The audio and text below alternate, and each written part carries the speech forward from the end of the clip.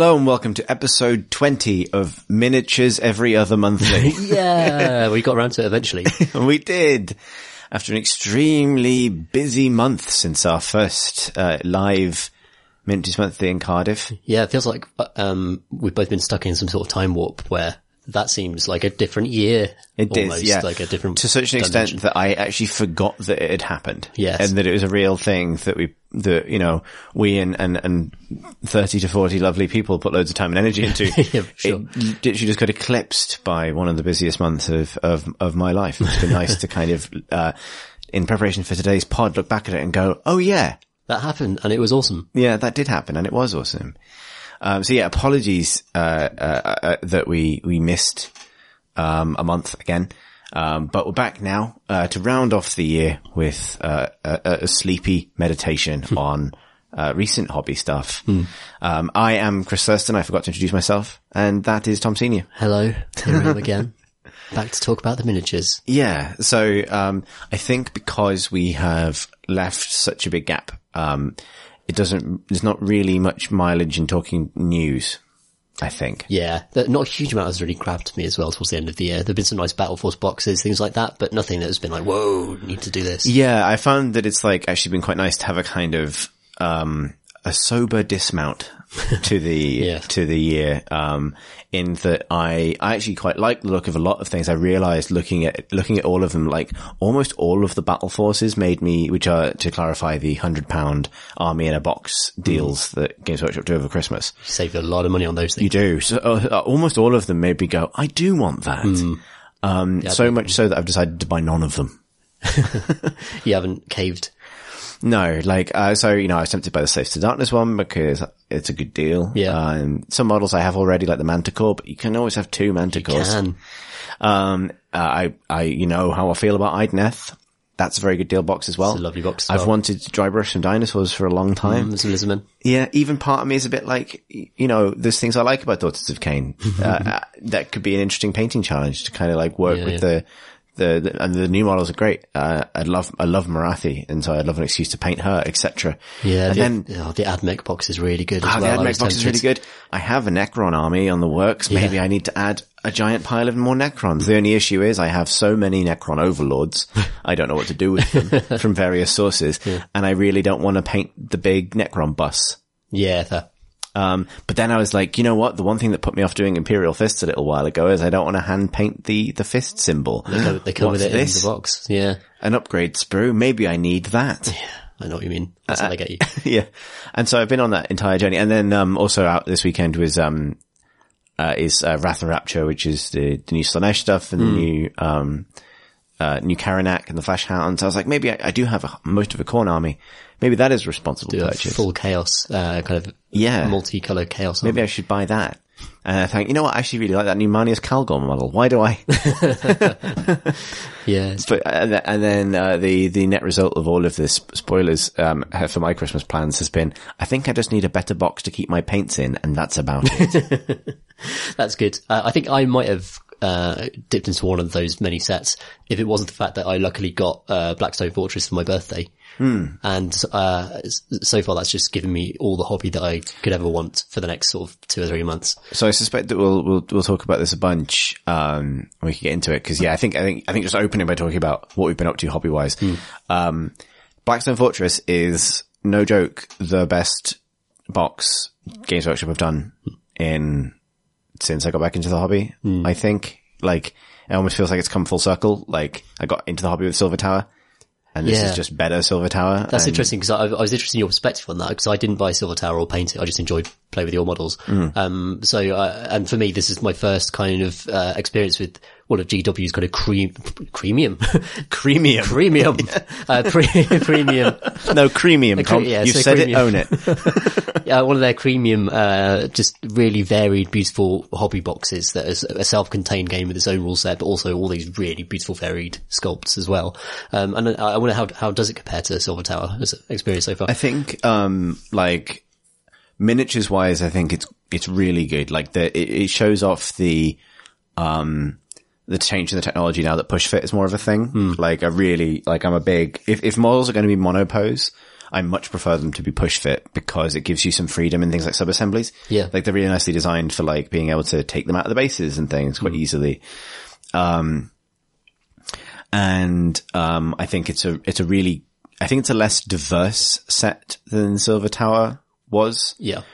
In some ways, like, obviously like Silver Tower had a more of but also quite similar in some ways. Like there's, you know, both of them have essentially Chaos Cultists, Beastmen, and leadership characters and some random gribblies Yeah. And a sort of, a cast of heroes that represents sort of the diversity of the fiction.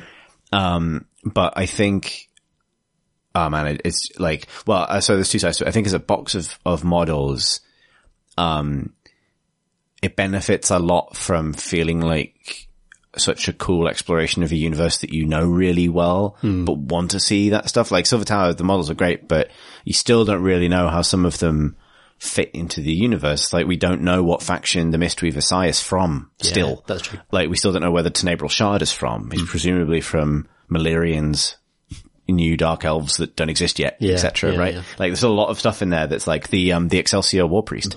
Like you got free cities, but there's no real faction for that character to belong to. Yeah. It doesn't feel quite as knitted in, whereas like getting something like, you know, there's been more rogue traders around recently, but like getting a navigator, for example, or like, you know, a Kroot mercenary, like these sort of characters from the fiction, the rogue guardsmen, which are such amazing sculpts. Yeah. It's such a really nice, almost feels like a treat. Like you're getting this sort of like little glimpse into a corner of the universe you wouldn't normally get. And even little subtle things like the fact that, you know, this shows, I don't know at what point they decided that, simply doing more female sculpts was going to be important to them. And it's certainly not, at parity yet, but the fact that several of the traitor guard are women, the fact that the half of the Negavolt cultists, because it's two sculpts basically, are female, like all that stuff is like just little incremental steps forward that make the whole thing feel like, you know, a kind of consolidation of lots of different things that GW have gotten good at in the last couple of years. Yeah. I really, really love the selection of heroes they've got, because the easiest thing to do would be like, here's a Space Marine, here's a Tech Priest, here are the big heroes that you know from this universe. But when I see those models together, I think this is the start of an awesome kind of side series novel or something. Yeah. Well, I can imagine them being in scenes. There's some really great art. There's a piece of art that I love where I think it's just called Precipice or something. And there's a mechanic that gave for being in the precipice just before you go into the Black Stone Fortress where they're all gathered there. And this art just shows them just kind of in conversation, preparing their weaponry and stuff. And I was like, oh yeah, I want to read that book. I want to see that film. I want to play through that fantasy. Yeah. And it's a different fantasy to the high powered Space Marine type fantasy. And there's been, 40k has always been great in its sort of sub-fiction, picking out the people under the surface, like your hive gangs and things like that in Necromunda. And this feels like a different version of that, where it's sort of picking out really important characters from the hidden corners of 40k lore that you have not been seen before. And the Navigator, for me, particularly embodies that, because it so fits into the 40k aesthetic and the Imperial aesthetic, but it's also a completely unique thing unto itself, the design of the character. Again, it reminds me of Dune a lot as well, which I love that the more they lean into that stuff, like I really enjoy that as well. And it just painted that up, just felt like exciting in a way, an exciting bring to life this part of the fiction. I think they've done a really good job at the fiction. Like particularly the fact that, you know, Precipice, which is, so this like ramshackle space station built at the edge of the Blackstone Fortress, which is itself at the center of this vast debris field. The idea that allows them to relax some of 40k's kind of absolute story limitations, like, you know, Xenos scum must always be set on fire. You know, having this kind of, you know, framing it, not having it be like, because obviously everyone wants the characters to work together from time to time, but you got to bend stories to make that work in that fiction. And a lot of the time, it's, oh, there are Tyranids, so we're all friends now. Yeah, sure. Whereas this is really simple. It's that like, basically no one, there's that part of the fiction booklet's really good for just explaining why, like, you know, people have to start breaking the rules of their societies because otherwise no one gets anything. And it's like the sort of transport chambers in the Blackstone Fortress can only hold 4 people. So you can't send an army. So no one army can really show up to do anything. And if you make trouble on Precipice, there's a kind of an accord in place that means everyone kills you. So it's like, just behave yourselves, basically. It's kind of lawless, almost like a Mos Eisley type thing where individuals who are willing to sort of let slip the bounds of their social, responsibilities can work alongside each other. And the Kroot mercenary in particular, that reminds me so much of Star Wars. Like that could be a character in the background, and Mos Eisley Canteen just making deals with other people. And so much of that character you can sort of see, it intuit a lot about what that personality is like from the model. And, I think it's quite telling that for me, the weakest model from the heroes is the kind of, fanatical priest. Because that's the one that sort of doesn't quite make sense to me in that context, where if they believe so much, there's just ranting and raving. And there's lots of like fun stuff about the model. The fact that he doesn't wield a weapon, he wields a book full of... He has a mace. He's got a mace and he's got a yeah. book, but then he's got a servo skull that carries his gun for him and does the shooting for him, which is great. But I don't understand why he would like be working with the other. Yeah, like I think, he's like the sort of mission of faith thing, but it's slightly compromised. Like I am, so, have you chance to play it yet? No, I did sort of like test game at live event because they had like a test table. Oh, of course, yeah. And it's like, it seems to be heavily reliant on, a lot of, the previous box, what's it called? The, Silver Tower. So it seems like the dice pool stuff works in a similar way, but there's like loads of extra, like... I would disagree. Yeah, there's quite a few extra mechanics that are really good. I've played 2.5 full expeditions now over the course of 2 afternoons. And, in that we've used like my 2, cause the way it works, one of the big differences with Silver Tower, there's lots of like little changes, but one of the things I really like is it is designed for 4 explorers. You must always have 4 explorers. The campaign as a whole ends if they die because they can die permanently. That's very different. Like, it's not like Silver Tower is designed for people to just like sort of throw together a random team and go on an adventure, and it works really well. Whereas this, like the status of all of the explorers is kind of important, more like a kind of XCOM kind of thing. Yeah. And because they can die permanently, that's one of your fail states is you can't field 4, basically. And that's what that has allowed them to do, is balance the game around there being 4 explorers at all times, which changes some of the kind of more finicky aspects of the kind of AI, basically, quote unquote. Yeah. But what's cool about it is I've been playing it mostly, with my friend Will. And, when you've got 2 of you, you each have 2 characters. And then if there are 3 of you, you still have 4 characters, but you each have 1. And then, another one rotates between sort of the available players based on who's the leader for a given phase. And then if there's obviously 4 of you, then you each get 1 character and so on. So it kind of scales really nicely. Yeah. So I've been playing it with my main being the Kroot mercenary because, he's great. I love him to bits. He's very fun. He's just on a mission to eat everything and turn it into experience. That's what he does. Cool. That's cool. And the Flamer lady, Pius Vaughn, awesome. who, so she comes from the same ship as Thaddeus the Purifier, who's the Ministorum priest. Okay. Because the idea that is she is like a hive ganger, like a Necromunda hive ganger who he has kind of turned into a zealot. So she's she's the character that everyone thought was a Stormcast because of her headdress. But she's basically a 40k equivalent of a flagellant. It's really interesting, and how she works is really fun. She's, and one thing I really like about it is like, I've kind of like, I agree that sometimes it doesn't feel quite as right for me for there to be a Ministorum priest running around the corridors bashing people on the head with a hammer. Not that anything makes loads of sense. I mean, but that's very 40k in its own way. But there's a great, every ship has, every character has a ship, but some of them share a ship. So both the priest and Flamer Lady both share a ship called the Clarion. And, which is a word that'll come back later. Every ship has like some kind of effect on the game. Most of them have like a once per expedition ability. So like the Kroot ship can do like target tracking and like light up a ship. That's rad. But the Clarion one is really funny based on the mind's eye sense of what happens. So basically, one of the things that's a big difference over Silver Tower, which I think you really like because, so in Silver Tower, one of the weaknesses of it, I think, is basically all the players go and can pass, kind of initiative between each other. So basically you can almost always go optimally and use all their actions and do stuff like that. And then the enemies go and then the players go. in this, you create a deck of initiative cards, which is enemy groups 1 to 4, which are randomly drawn. Its random scenario generation is so much better than Silver Towers. Right, yeah. And then you include whatever heroes are present in that deck and you deal them out. And that is your initiative order for a given round of combat. So initiative changes every single round of combat. It's not one set of initiative for the whole fight, as it might be in a different game. It's like every single turn, the order changes completely.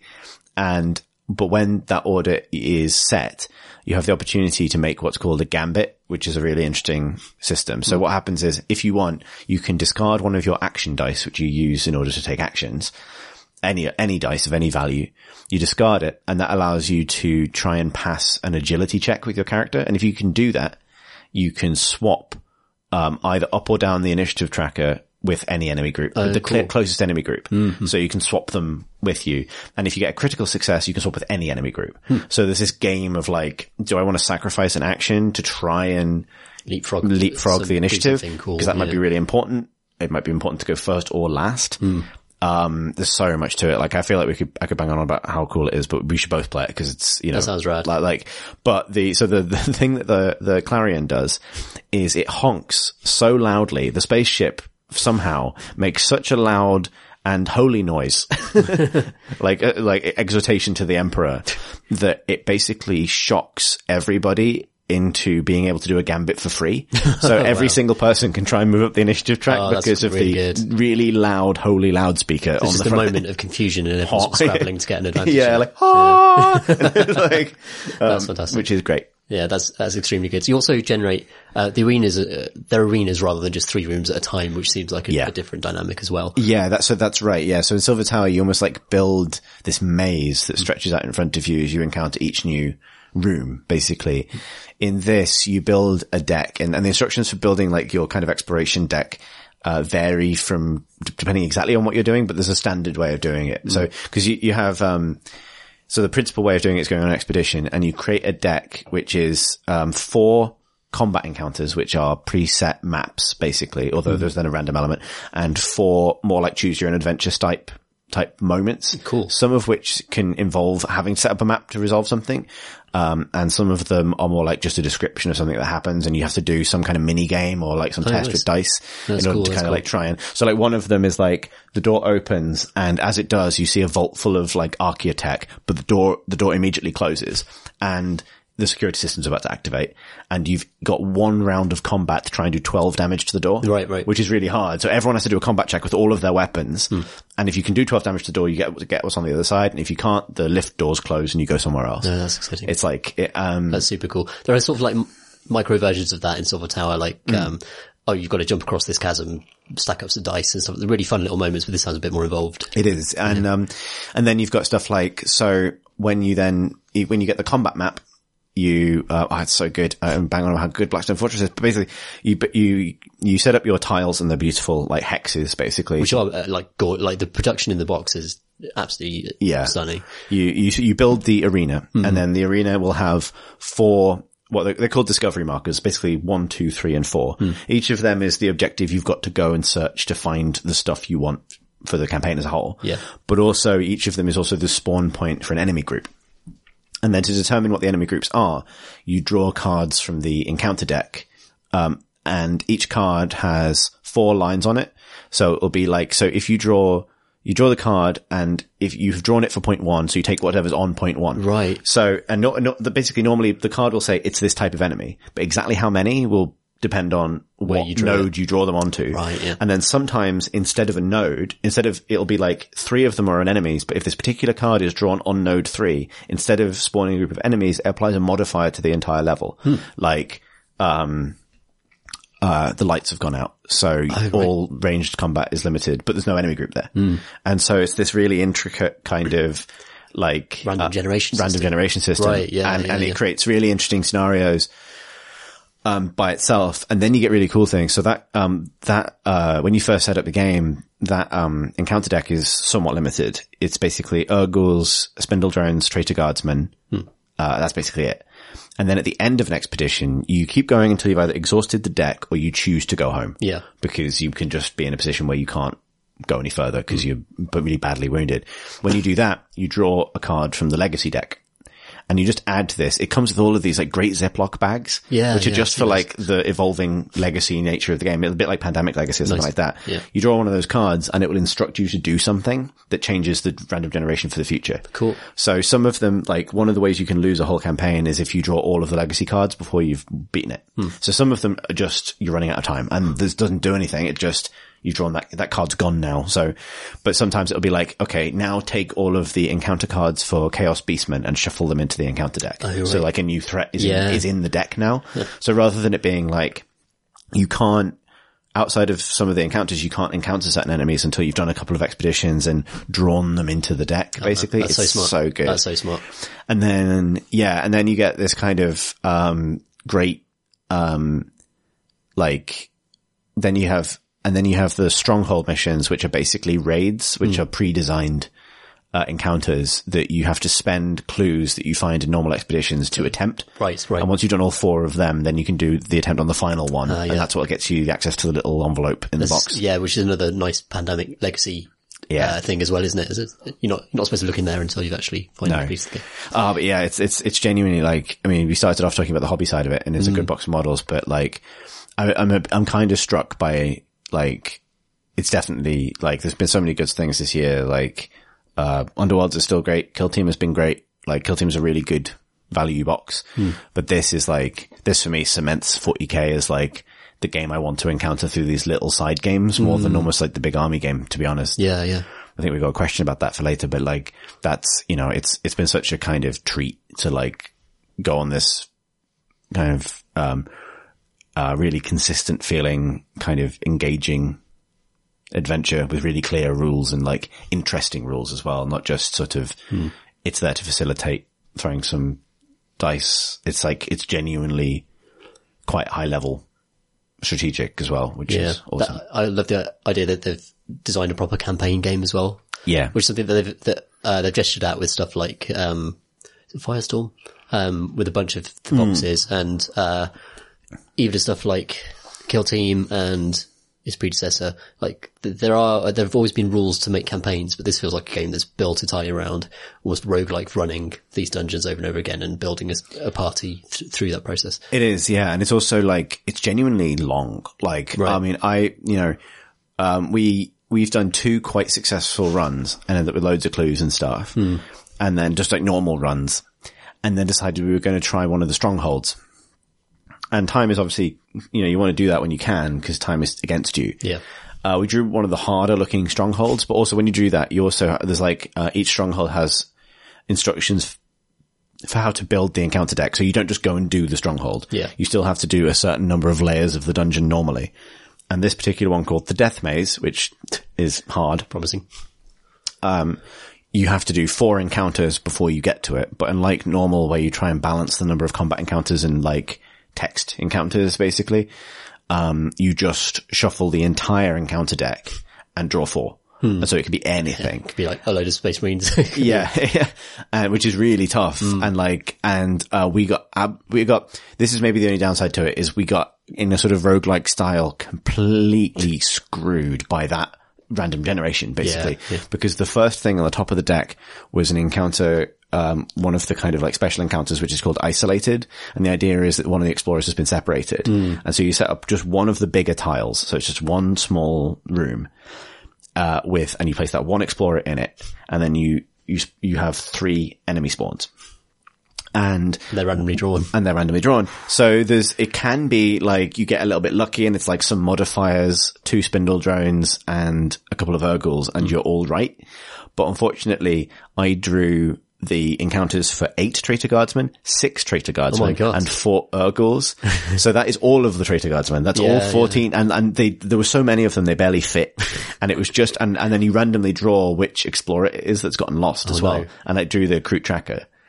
And so it was just the Kroot against like a firing squad of 14 people and Urgles rip you to pieces as well if they get close. Right. And they start really close. Yeah.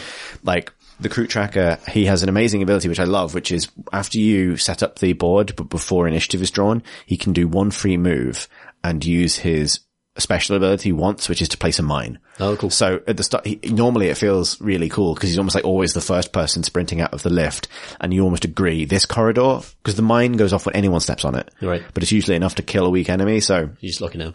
just like this corridor we're not going to worry about. You know, it's all Urguls down that way, so they'll come running down the corridor eventually, and we'll just hold this line here. Yeah. Basically, like he synergizes really nicely with the Flamer Lady, because Flamer Lady can just keep firing Flamer. Yeah. Like she can just lay down these 2 tokens. That means she makes an attack against anyone who walks through the fire, basically. And that persists from when she acts until the next time she acts. So she just keeps flaming. that down. Yeah. And so you can do this like lockdown area stuff, but in that scenario we just absolutely shafted. Yeah. And I took 4 grievous wounds, which means that he has a block on every single one of his activation things, which means he can only act by using destiny dice, which are the random dice. Are they like a shared pool? That's as well? a shared pool. Yeah. And there's no way of healing that. You can only heal that by going back to Precipice. Gotcha. So we just went back to Precipice. Because it's like, Fuck because it's like we've got to do the hardest boss encounter in the game 4 encounters from now, and we've just effectively lost a person just on that draw. Yeah. Which so that stings It's a good story though. a bit, but it's a good story. Yeah. And it might be that, you know, we just spent 4 of our clues for that, and 1 of our expeditions, and we've got to draw another legacy card, and that's going to add complexity.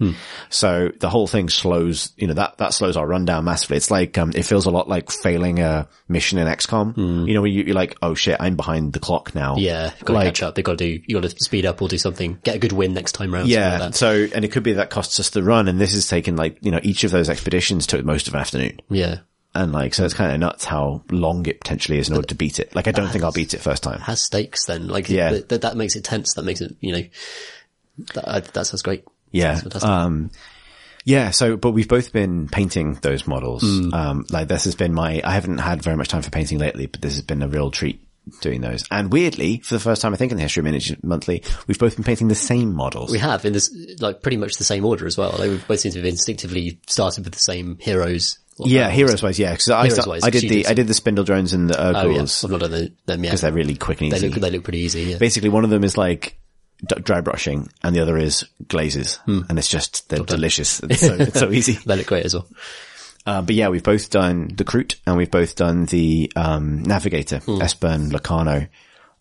Yeah, and I finished the robot as well, Oh, cool. which is, that's another awesome character. Could have been just a big dumb mech, but really cool backstory and stuff. Yeah, really fun in the game as well. Oh, good. Because his Inspire condition, which is a thing they've inherited from Shadespire, is, just to squeeze a robot to death. His Inspire condition has squeezed a spindle drone to death, basically. Oh, wow. That's all he wants to do. That's all he wants. That's pretty great. Yeah. Yeah, I really enjoyed, I'm trying to think if there's like something specifically I think one thing I found about, doing these is I've really enjoyed going, and I think you've done the same thing, going for the box color scheme. Like it feels like the art is so good. I don't really want to make my versions of these characters. Like No. I want to do those characters. Yes, I agree with And I that. find that really gratifying actually. Yeah, same here. First thing I noticed was that they are on a different scale to what I'm used to painting. So I started with the Navigator, which I've already explained why I love the style of it. But compared to the Stormcast, they're like sort of 55% the size. Yeah. He's very wee. Very, very small. Lots of cool details. So I found that, I was struggling a little bit with the scale almost, but not in a way that put me off at all.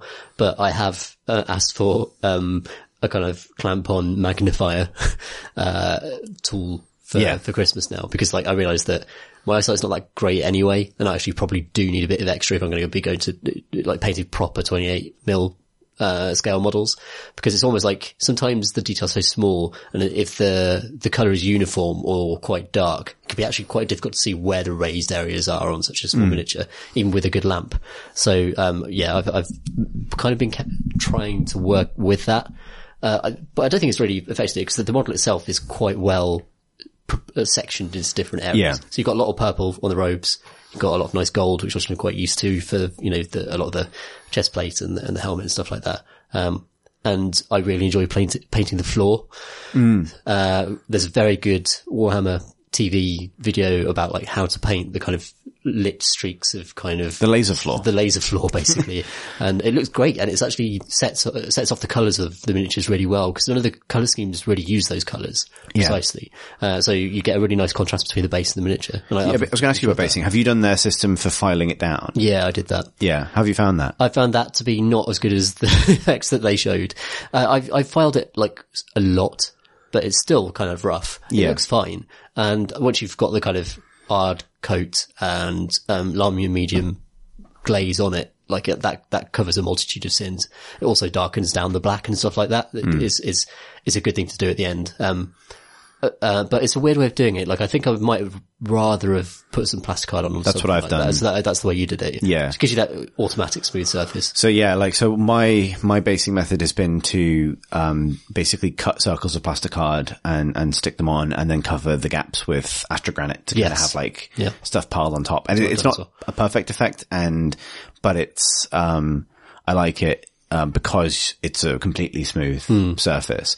There's some, and one thing it allows you to do is cover, because, one very retro thing about the Blackstone push fit models is slotter bases. Yeah. And it allows you to, cover, the slotter gap quite nicely, or break up that line. Like I've seen a lot, like you can even see it, it's really obvious where the heavy metal team kind of cheated a bit with this stuff. Like, they obviously sawed away the slotter bases and completely rebased a lot of those models. Yes. But you can often see, even if you just put, texture paint over the slotter line, it can be obvious where the line is. So I've done a lot to try and break up that line, so to kind of like create the illusion of it, particularly on the smaller like minion models, because, just creating a little bit of variety in their bases with skulls and plasticard sort of visible in different places means that you forget that there's a really obvious line down the middle of the base. Yeah. You can use the laser lines to really disrupt the symmetry of the base as well. So you can go like slightly crosswise to the model and then avoid that kind of, draw your eye away from that dissection across the center, horizontally. What I found as well is that, I've avoided putting the slotters in directly in the middle each time. Yeah. Just to avoid having a patch of astrogranite on each side. So some of them where it works, they're just fully off to one side. So there's just a bit of astrogranite on the other, and you don't get that uniform thing across the whole lot. I also bought a box of skulls. That box is brilliant. It is a good box. It's a really good box. I'm going to use it forever. And I've spliced up some sprue and use it to build kind of fallen girders and bricks and stuff like that. And if you chop the sprue down really small and also put some astrogranite in among it, among the kind of piles that you're creating, like it look organic, and again, that distracts. Yeah. So the only thing I did differently for any of them was, for the navigator, I did saw away his slotter and mount him on a normal 32mm base. And I did that because, one, I wanted to base coat him grey and the base black. Right. But also I sprayed them differently. But also I wanted to do, I felt like it would be obvious if like every single character was conveniently, because the weakness of the plasticard system is you can't get it perfectly, cutting it so that it fits perfectly around the feet and other base details of a model is extremely hard, to the point of I can't be bothered. So it tends to be shards of visible, the laser floor is visible in glimpses through piles of debris. So I think I probably got less laser floor on average than doing the other method. But for the navigator particularly, I wanted more laser floor, basically. So I made him a base with much more plasticard on it. And then it was a little bit touch and go, because actually those slotter connections on some of the models are actually quite sort of substantial. So I had to really go at it with a saw to get him away from that. But I'm quite pleased with how that worked out. And I've done something with him that I'm going to reflect across all of the other, particularly kind of like warp adjacent models, which is have the laser floor reacting to them, which. Yeah, I've played with that as well, especially with him, because he has such like 3 points of contact, and particularly the staff, the cane that he has. He sort of like has this wonderful sort of imperious pose where he's just not even resting on it. Yeah, he's just going for a little walk. Like, go for a little walk. And yeah, I put extra glow around the base of that, as though he's channeling some sort of power.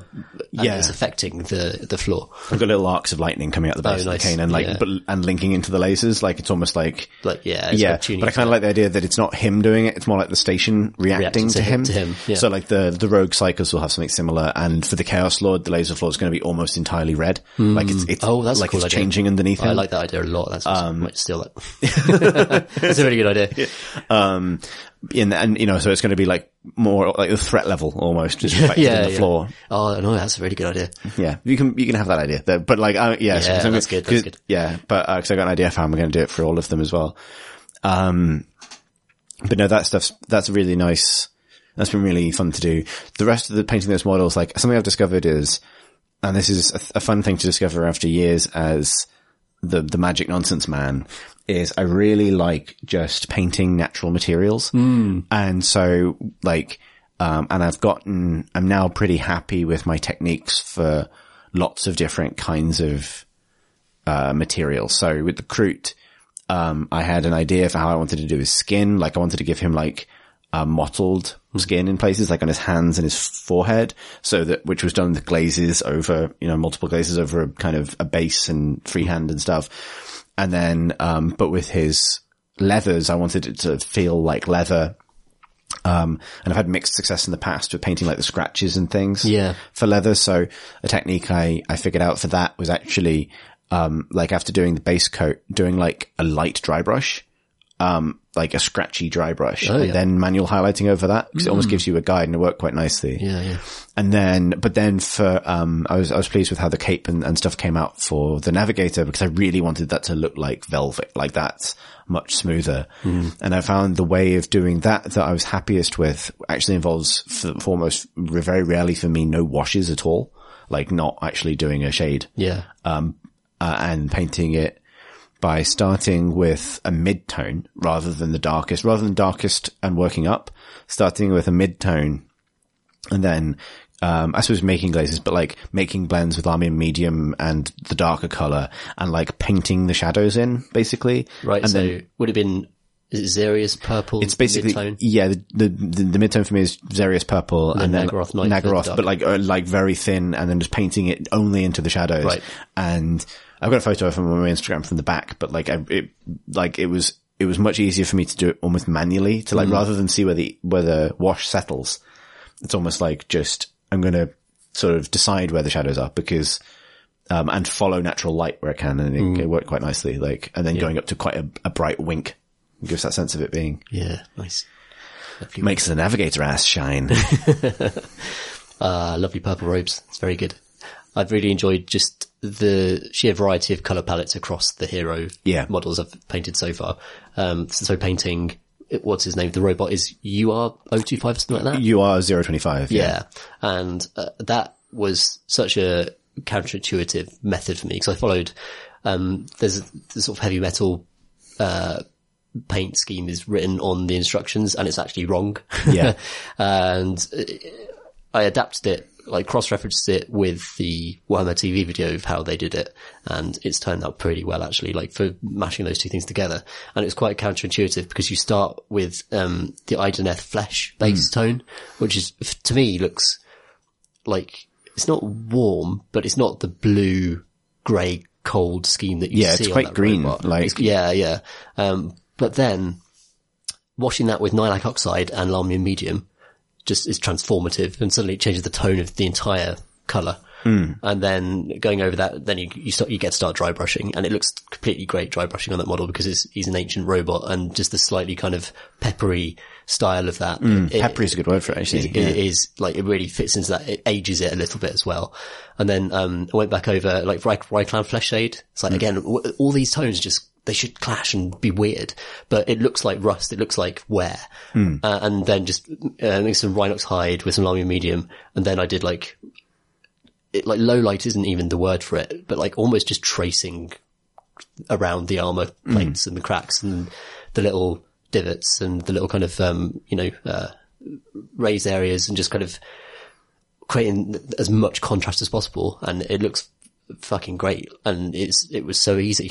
Like, honestly, none of those techniques might sound more advanced than they are, but it was entirely just a lot of coats of this pale color to make sure it was really clean and consistent. Then it was just washes, and then the hardest part was doing sort of that ultra low light, and you can let the brush do all the work because the sculpt is so defined because it's like a robot, and the sculpt is excellent anyway. You can just like let the brush just kind of go into those cracks as you move it around, and the effect has been awesome. It's been so much fun to paint. Yeah, rad. Looking forward to that. At the moment, I'm sort of set, cause I have a bunch of stuff base coated for my Tzeentch army, and I was all in on that, and I've decided I really want to finish Blackstone. Like, I want to get through the whole box. I'm glad I played without painting everything, but it's nice to, like, every time we play to have more stuff painted. Yeah. And the way I'm rationing it is I'm doing a unit of enemies, then a hero, then a unit of enemies, then a hero, just to keep the momentum going. So I'm just in the process now I've just finished cleaning them up, and I'm about to start building the bases for all of the Traitor Guard. Right. Because there's 14 of them. They're by far the most. That's the biggest job, isn't it? Like, I don't think they're going to be that hard to paint. But, I don't want to, but they're not going to be as speed paintable as the ghouls and the drone. Yeah. So it's going to be a chunk of time. Like, it's going to slow things down for me, but when they're done, the rest of the box feels so much more achievable. Like, even now, just having separated them out, you realize they account for a big proportion of the contents of that box. Yeah. So getting them done, I think, will be a real big sort of momentum boost. And then after that, into probably the robot. Yeah, I bet the Dark Mechanicus aren't too hard either. I don't think so, although they're fiddly. Like, to the extent that I'm thinking of spraying them lead belcher and painting the flesh and the cloth in, because there's so much metal in little corners to get in between. that I'd almost rather spray the metal, wash and dry brush the metal, then worry about everything else. Yeah. Because, you can't, like, if you miss a dendrite, you'll feel it, you know what I mean? Like, cause and you don't want to be like stabbing a brush covered in lead belcher down into a crevice to try and get into those little bits. You can't. It's so hard to fix skin tone once all the washes and the highlights are on as well, because it should be like quite a gradient, and it should be quite a shifting palette. So just a big blob of silver on there is not easily corrected. Like, no. Yeah. That's wise. So that's what I'm thinking for them. And then everything else is just as it happens. Like, I think I'll paint the Chaos Lord off his base, because his pose is a little tricky because he's holding his hammer in front of himself. In fact, although his arms come off really easily, so he might be worth painting without his arms. Okay. That's a good shout. Yeah, and actually the way the bolters connect to the front of the Chaos Space Marines, where they literally just plug into their hands, is like a kind of... Oh yeah, in that case it's an open invitation to paint the bolters separately. Yeah, sure. But yeah, like, it's such a good set. And actually, I think, one of the things that put me off, like Wrath and Rapture a little bit is that, Wrath and Rapture is a £95 box, the same as Blackstone. And the relative value proposition between those two things. Obviously, one of them is basically the equivalent of 2 stock collecting boxes and a £5 discount. But honestly, like, Blackstone is definitely a premium product. It's a true premium. It's a £95 game, but it really feels worthwhile. Like, it almost makes me slightly annoyed that my shame pile elsewhere is so big. It's like, Yeah, it's interesting that sense of value doesn't come purely from model count. It's the fancy of it and the quality of the actual not scenery, but like the game board, the assemblable game board is so high, and the sheer number of cards and gubbins and dice and rules that you get with it all adds like a variety of value. It's almost like to use a word that's some of our friends hate, smorgasbord of it's a platter of cold meats. A different type of but there's lots of different flavors of hobby in one box, whereas it feels with like a traditional army set, you're getting one thing, aren't you, really? Yeah, and I think also the thing that's great about it is it feels like something that's quite easy to share with people. Like, like, it's a game you can get out. Like, it's a little technical. Like, it takes a while to explain it, although I feel like now I've played it a bunch, I could explain it quickly. Yeah. But like, it feels like a game I can play with a variety of people. So the investment in painting it, for example, pays off in lots of different ways, which is not to say that, it's a very different thing to painting an army. But, there's definitely some sense of like really worthwhile self-contained kind of experience in a box. Yeah, it's great. I'm really taken with it. Like I've got a lot on my painting plate at the moment, which is one of the reasons that I really do. And I'm saying this now so that I can be wrong next month when something happens. But I really do, I think, want to spend the early part of next year just painting and playing with the stuff I've got rather than starting new projects. Yeah. I think. That's always wise. There's a few things that are making that harder. Do you want an Idoneth army? I do. Yeah. I do. Dark Earth is probably coming, and I like the book that I read, the Dark Earth novella. Oh, yeah. I liked it. It's good. It's basically people being reasonable to each other. Well, no, I mean, no, there's a lot of eye gouging and decapitating, but like, Yes. by Warhammer standards, there's even a relatively reasonable Stormcast in it. Wow, shit. There's like a Lord Ordinator basically just says like, you're less chaosy than most of the rest of them. You can go. You're alright. Yeah, you're alright, really. Yeah. Like, you know, there's, I like the idea of that army. It heavily implies that a big thing will be giant dogs pulling chariots for the Dark Oath, which, yep, I do like. All dogs are good in Age of Sigmar. It's a good rule. Yeah. That's the other thing I painted, actually. I painted a lovely box of doggos. Dogs, yeah, they're good, aren't they? They're all good. They're all good, especially the weird Age of Sigmar ones. So at our live event, and the last sort of like 5 minutes of the day before it closed, I just went and bought a box of Gryph-hounds. And, that, in terms of just hobby fun for buck, has been the best thing I've bought in the hobby, because it's like 13 quid and you get 6 of them and you can paint them whatever colour you want and you can just experiment, go wild, just try anything on them. And, they were super quick and super fun to paint up, and they look rad as well. The sculpts are really nice. Lovely. Yeah. Yeah, I did buy a, we'll get to this, but like, so playing our big game of Adeptus Titanicus at the meetup did make me realize I do want to get into Adeptus Titanicus. That is on the horizon, but I managed to stave that off by buying a Reaver Titan that I was sort of midway through building and customizing and things by the time, Blackstone came out. Right. So that is on the back burner a little bit, because I'm doing some scenic based stuff that's quite ambitious. Nice.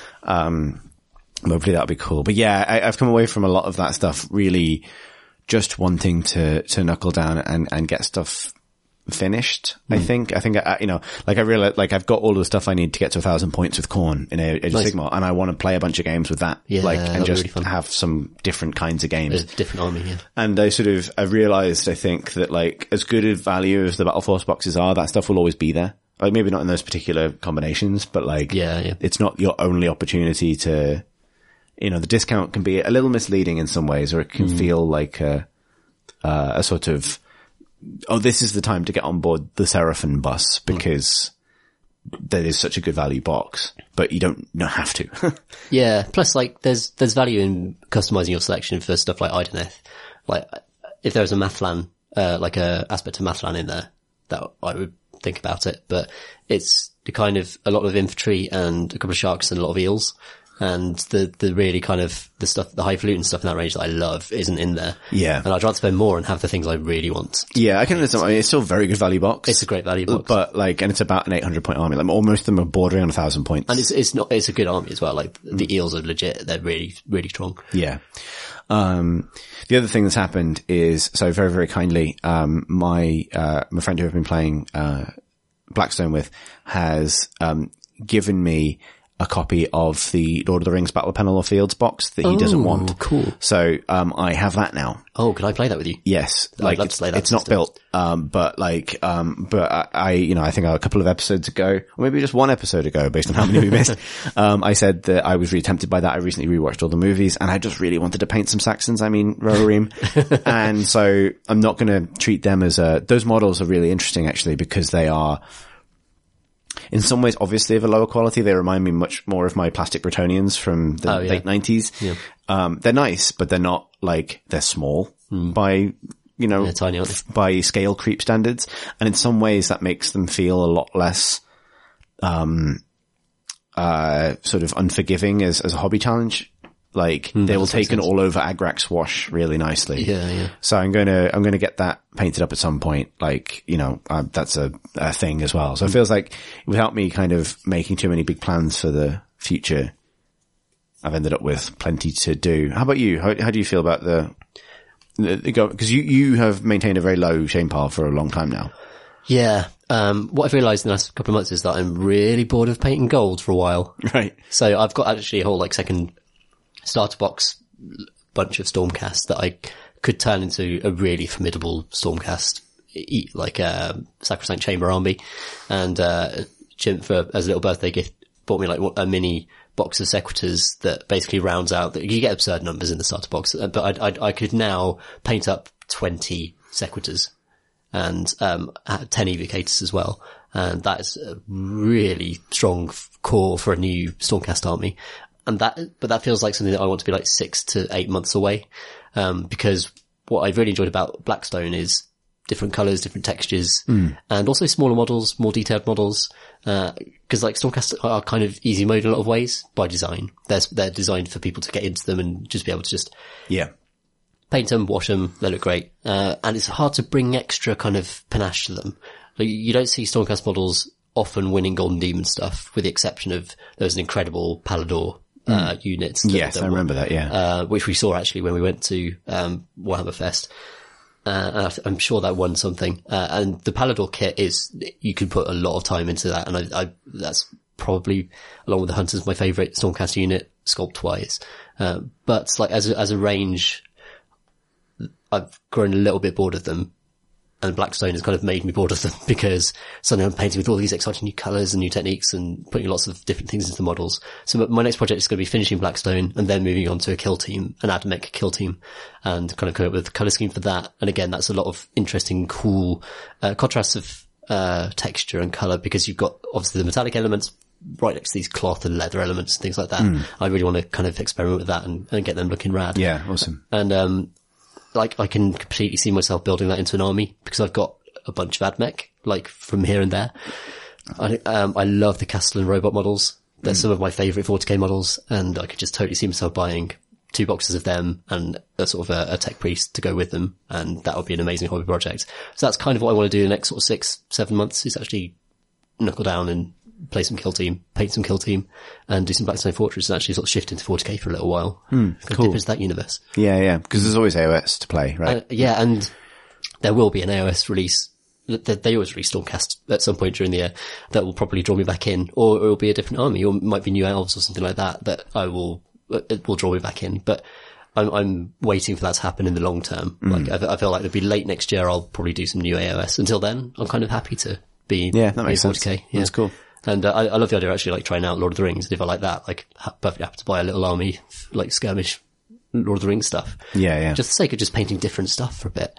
Again, like, I often wonder, should I just try stuff from other systems? But because, as we discussed before, all of Games Workshop's models feed into different systems in a way that I could field a bunch of, stuff in my AdMech army from the Blackstone Fortress box. Like, I could put the Navigator in there probably if you wanted to do it. And I like that idea. And if I was to go off and paint something from a completely different range, it would be tricky to kind of integrate it into the rest of the hobby. But yeah, no clear plans, but apart from the clear plan I just outlined. I was tempted by Adeptus Titanicus though when I saw that mega game. Those models are fucking cool. Yeah, I think if there is a re-release of the Grandmaster Edition, which was rumoured, like a reprint, right, then I would probably buy it. I think. They are selling like a big sort of battle box, like almost a battle force for Adeptus Titanicus, but you still have to buy the rules and stuff separately. Right. The other thing that I was tempted by is the new Necromunda Delac miniatures. Oh, they're nice. Like these are ways of tricking me into buying more models. Is like if someone nearby sets up a Necromunda League and it's like, oh, it's only 1 box. And 2 rule books. And some dice probably, because you need them obviously. They're some of my favourite Necromunda models so far. They're really good. Yeah. They're really good. I want to dry brush the snake spy men. Very good. They're very good. But yeah, like, so there's always stuff lurking at the corner, but it's been, I think I having been, one thing I've noticed is having been like seriously busy for a couple of months, I've still managed to get some painting time here and there, but what I haven't done is like, just sort of like taken stock of everything I've got either on the go or like just lying around. Like X-Wing 2nd edition came out and I've hardly had time to play it. Oh yeah. And so like I'm spending a lot of my hobby time at the moment just like picking a game system and tidying my stuff in that system. Like sleeving cards and sorting the cards and getting stuff into a storage solution that makes sense. Cause I mean, I've had stuff out on the side in my office in here for months because I just haven't had time to figure out what I want to do with stuff. And sometimes I think I might be approaching another purge, like just downscaling in some ways. But also I just kind of want to get back to that feeling of a clear painting table with only the things I want to be painting on it rather than half projects. I've got too many half projects and I think I really want to do that big clean out in order to just feel on top of it all. Yeah, I've still got a bunch of AOS scenery that I've got half built that I want to finish, and I guess you've got some Kill Team scenery and stuff like that as well. Loads of Kill Team terrain. It's one of those things I think that's really easy to do when hobbies are an outlet. Is you start I think one thing that's happened to me recently personally is I've had the disposable income, but not the time. So sometimes just getting into something Warhammer Champions, the card game or something like that is an outlet for my interest in trying new game systems and things. But that stuff can sort of spiral if you don't have the discipline to keep hold of your shame pile, that kind of thing. You see it happen. I think every hobby person experiences this where it's I started an extra project because I kind of just wanted to, but now I don't really know why I did that. You know what I mean? That kind of feeling. That's right. It's variety. I think the doing something new is very exciting, and then it's much easier to buy the army than it is to paint it. Yeah. And the window shopping pull is very, very strong. Yeah. And, obviously that's how they get you. That is how one is got. Yeah. The biggest danger for me would be just buying an Adeptus Titanicus Titan as a one-off hobby project, which is something I'd really want to do. Cause I've done that now. But I think I think you were saying this, that the idea that you could just buy one Titan and bring one to each miniatures monthly event that might happen, and then eventually you'd end up with a mana pool that, you could just play the full game. Yeah. And I really like that idea of just kind of just slowly lowering yourself into that very expensive bath. Which is the experience of this last couple of years as a whole, to be honest. That's very true. But yeah, I think taking stock is an important thing. And cause there's things I really do want to do Necron army. I really like Necrons. Yeah. They're fun, but it's let's actually do that. I haven't painted the Star Wars Legion box. That's a game I like and play a little bit more of. I don't like the feeling that I have more toys than I play with as a 31-year-old man. And getting back on top of that, there's lots of things I've had on my mind. I want to rebase all of my 30k Thousand Suns. Right. I decided because I want them to be more yeah. That's, why? Because I want them to be more Prospero-y. Oh, I see. I think I did them on kind of blue. Dark blue, right. Because it suited the tiles in the Burning of Prospero game. Yeah. But I actually kind of want to do a display board for them so they have a home. Maybe. Yeah. Do something a bit new. It's not going to be that hard because they're only super glued onto those bases anyway. Yeah, fair enough. So it's but that's a couple of weeks of work that I will make time for at some point. Yeah. There's all these compelling reasons not to put on the brakes somewhat, which shouldn't be taken as a bad news for the podcast. I should stress. Yeah, sure. And this is me just detaching from the entire thing. But nonetheless, I've definitely had that feeling lately of being really enjoying the snatches of time I've had to enjoy it, but also feeling a bit overwhelmed by almost quote unquote falling behind by not keeping up the pace.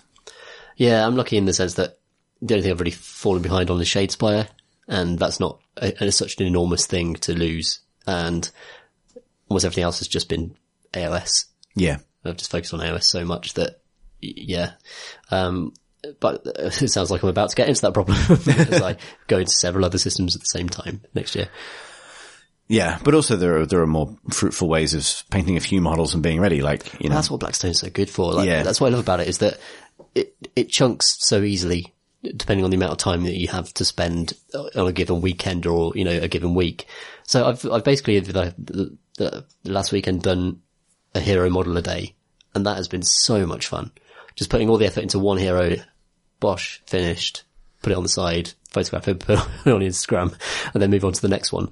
And then as I'm doing that one, I'm thinking about the next one. So I finished the robot the other night, and then started on the Rogue Trader, and that's just going really nicely. And it's the best sort of manufacturing line, really, rather than just doing massive units of just gold, gold, gold. It's just every one of these characters is a different fantasy. It's a different color scheme. It's a different color set, different textures. And I love that variety. And that's why I want to take on lots of small projects like a Titan, like a kill team, or, you know, a unit. In between us, we might do a Stormcast unit just to go back to my guys, you know. I think that's the thing. One of the things, and this is maybe segue into what we'll get into soon, but one of the things that struck me at, like, when we first got to Cardiff for the start of our event, we were at Firestorm and, you know, we got there kind of 10 in the morning and people were trickling in, and you and I basically set up on the giant table we were going to use for our mega game, which we'll discuss momentarily, I imagine. And we both got, like, the whole point of that game was this: for the first time we will throw our entire armies at each other. Yeah. And obviously I have seen all of your models and you've seen all of my models, but we never had them all out at the same time, like facing each other. And it was nuts. It's like, oh my God. there was a part of it for me, which I was actually really kind of almost thrilled by, which is that, like, teen me was appalling at changing projects all the time, and also didn't really have any money. So I was always like buying one thing from an army, painting that, and then doing something else. And probably never really playing any games, because the idea of a 2,000 point army was a madman's dream. More than, like, beyond comprehension. Yeah. At the time, And then us sitting there ahead of an 8,000 point game, like 4,000 point fully painted, fully based armies. I was like, holy shit, I did that. Like, I actually painted all of this. Yeah. It's like this is what 2 years of hobby looks like. Or just put on the same table. And that was slightly terrifying, but also, like, I felt really proud and really excited just to watch them smash each other up. Yeah, and some of them not doing anything at all. Just hanging around. And some of them I would just forget. I just left in space. But that was the thing. It was like that moment of, like, holy shit, like, I have drawn every like tiny bit of paint on all of these models. I did, which is a weird thing to think, and it's not supposed to be self-aggrandizing. It's just like, I don't remember. Like, it's just such a vast expenditure of effort. Yeah. For a cool thing. But you know what I mean? It's like, holy shit, like, just seeing the time. It's like, Christ almighty, no wonder people don't do this. hundreds of hours. Just no wonder people play with grey plastic. on this table. It was amazing though. The whole event was amazing. Yeah. Yes. Good beer crack sound effect. Thought it'd open a new section. Yeah, we should talk about the event. We should. Had a really good time. Yeah. In fact, it kind of defined a lot of things about AOS for me on a grand scale. Yeah. So we should talk about how to approach this, because I think, so to clarify, so this month there will not be a battle report in the traditional sense, because, our campaign has come to a conclusion with the battle that we played. And obviously we appreciate that, 40 of our community were there in Cardiff. Yeah. But a lot of people won't know exactly what we did. And so in some ways we can obviously do a little bit of a blow by blow of what happened in the game, sort of. But I think partly we kind of need to explain what it was. Yeah, for sure. And also I agree, like, I don't know if you want to get into this first or afterwards, but I want to talk about the way I walked away with a different attitude towards AOS as well. It taught me, I definitely learned things about the game. Maybe we can conclude with. Maybe, I think that's probably right. So basically the weekend as a whole was basically just open play, people playing whatever they wanted from, Shadespire and Kill Team, Adeptus Satanicus, lots of Age of Sigmar. But we also, asked if people wanted to take part in a narrative game. And I, I was pretty keen that it was like one massive game rather than a campaign. And it was kind of both of our first experience of, like, trying to do something like this at this scale. Yeah. And I think it was, and this is maybe linked at the end, it was only possible because everyone sort of bought into the idea. Like, I think running a narrative game like this worked because of the nature of the community that was taking part. I couldn't imagine selling tickets to strangers for an event like this. Sure. Now, obviously I was meeting a lot of people for the first time, but it wasn't like there was a real degree of flexibility in terms of how people were willing to play, and embracing the idea of narrative play. But basically the idea, was this, and I'm going to try and summarize it. So, obviously the campaign games that we've played in the podcast to this point describe the kind of re-emergence of my Tzeentchian cult in this island, and this sort of like island continent in the realm of metal, where in the hundreds of years since, last year's campaign, Tom's Stormcast have established a foothold. New forces are on the rise, return of this demon legion alongside a big new mortal Zangor contingent. But it turns out that all of these assaults that have been taking place in cities that have been under siege is a bit of a feint, as Tzeentch goes for the real prize, which is this enormous spire in the mountains called the Clarion Spire. The first horn, that word for horn has been coming up a lot recently. Yeah. The idea being it's a tremendous, like a huge kind of ancient, sort of arcane, device that may or may not be a very big trumpet, that when honked, but in a Warhammer way, has the power to change the sort of, resonant frequency of every realm gate in the region. So potentially conferring sort of vast power to, whoever manages to do the big honk. Mm-hmm. And this was, so our game, you and me, was basically just a custom scenario where our armies started across the table from each other on a 12x4 table, with the spire in the center. And we had a rule which was, each of us had 3 objectives on each side and the spire in the center. And, if you got a hero to the spire, they could start channeling.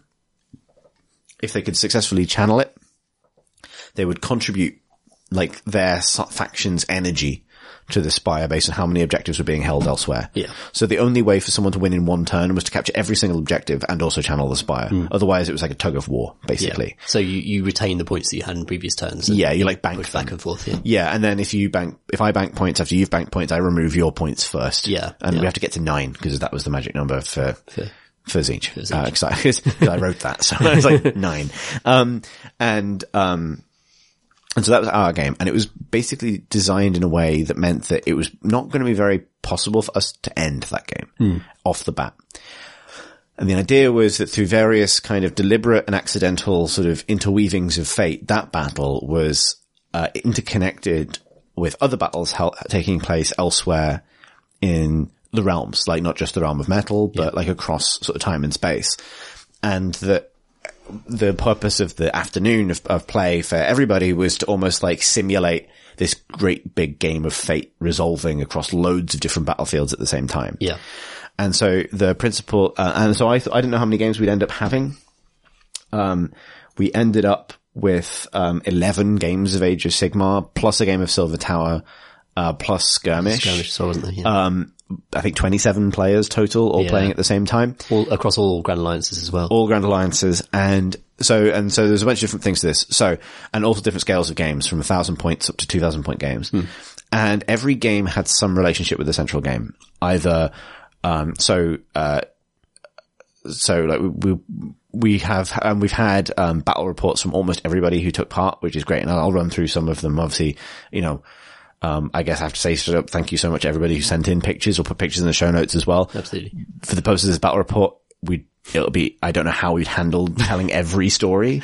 So we might not get to everything, but basically, so we had, for example, because of the particular composition of the armies that were brought, Tom, you had a system whereby you got a pretty substantial amount of reinforcement points reflecting Stormcast being reforged. Yes. Every single turn. To such an extent that you would basically be impossible to table.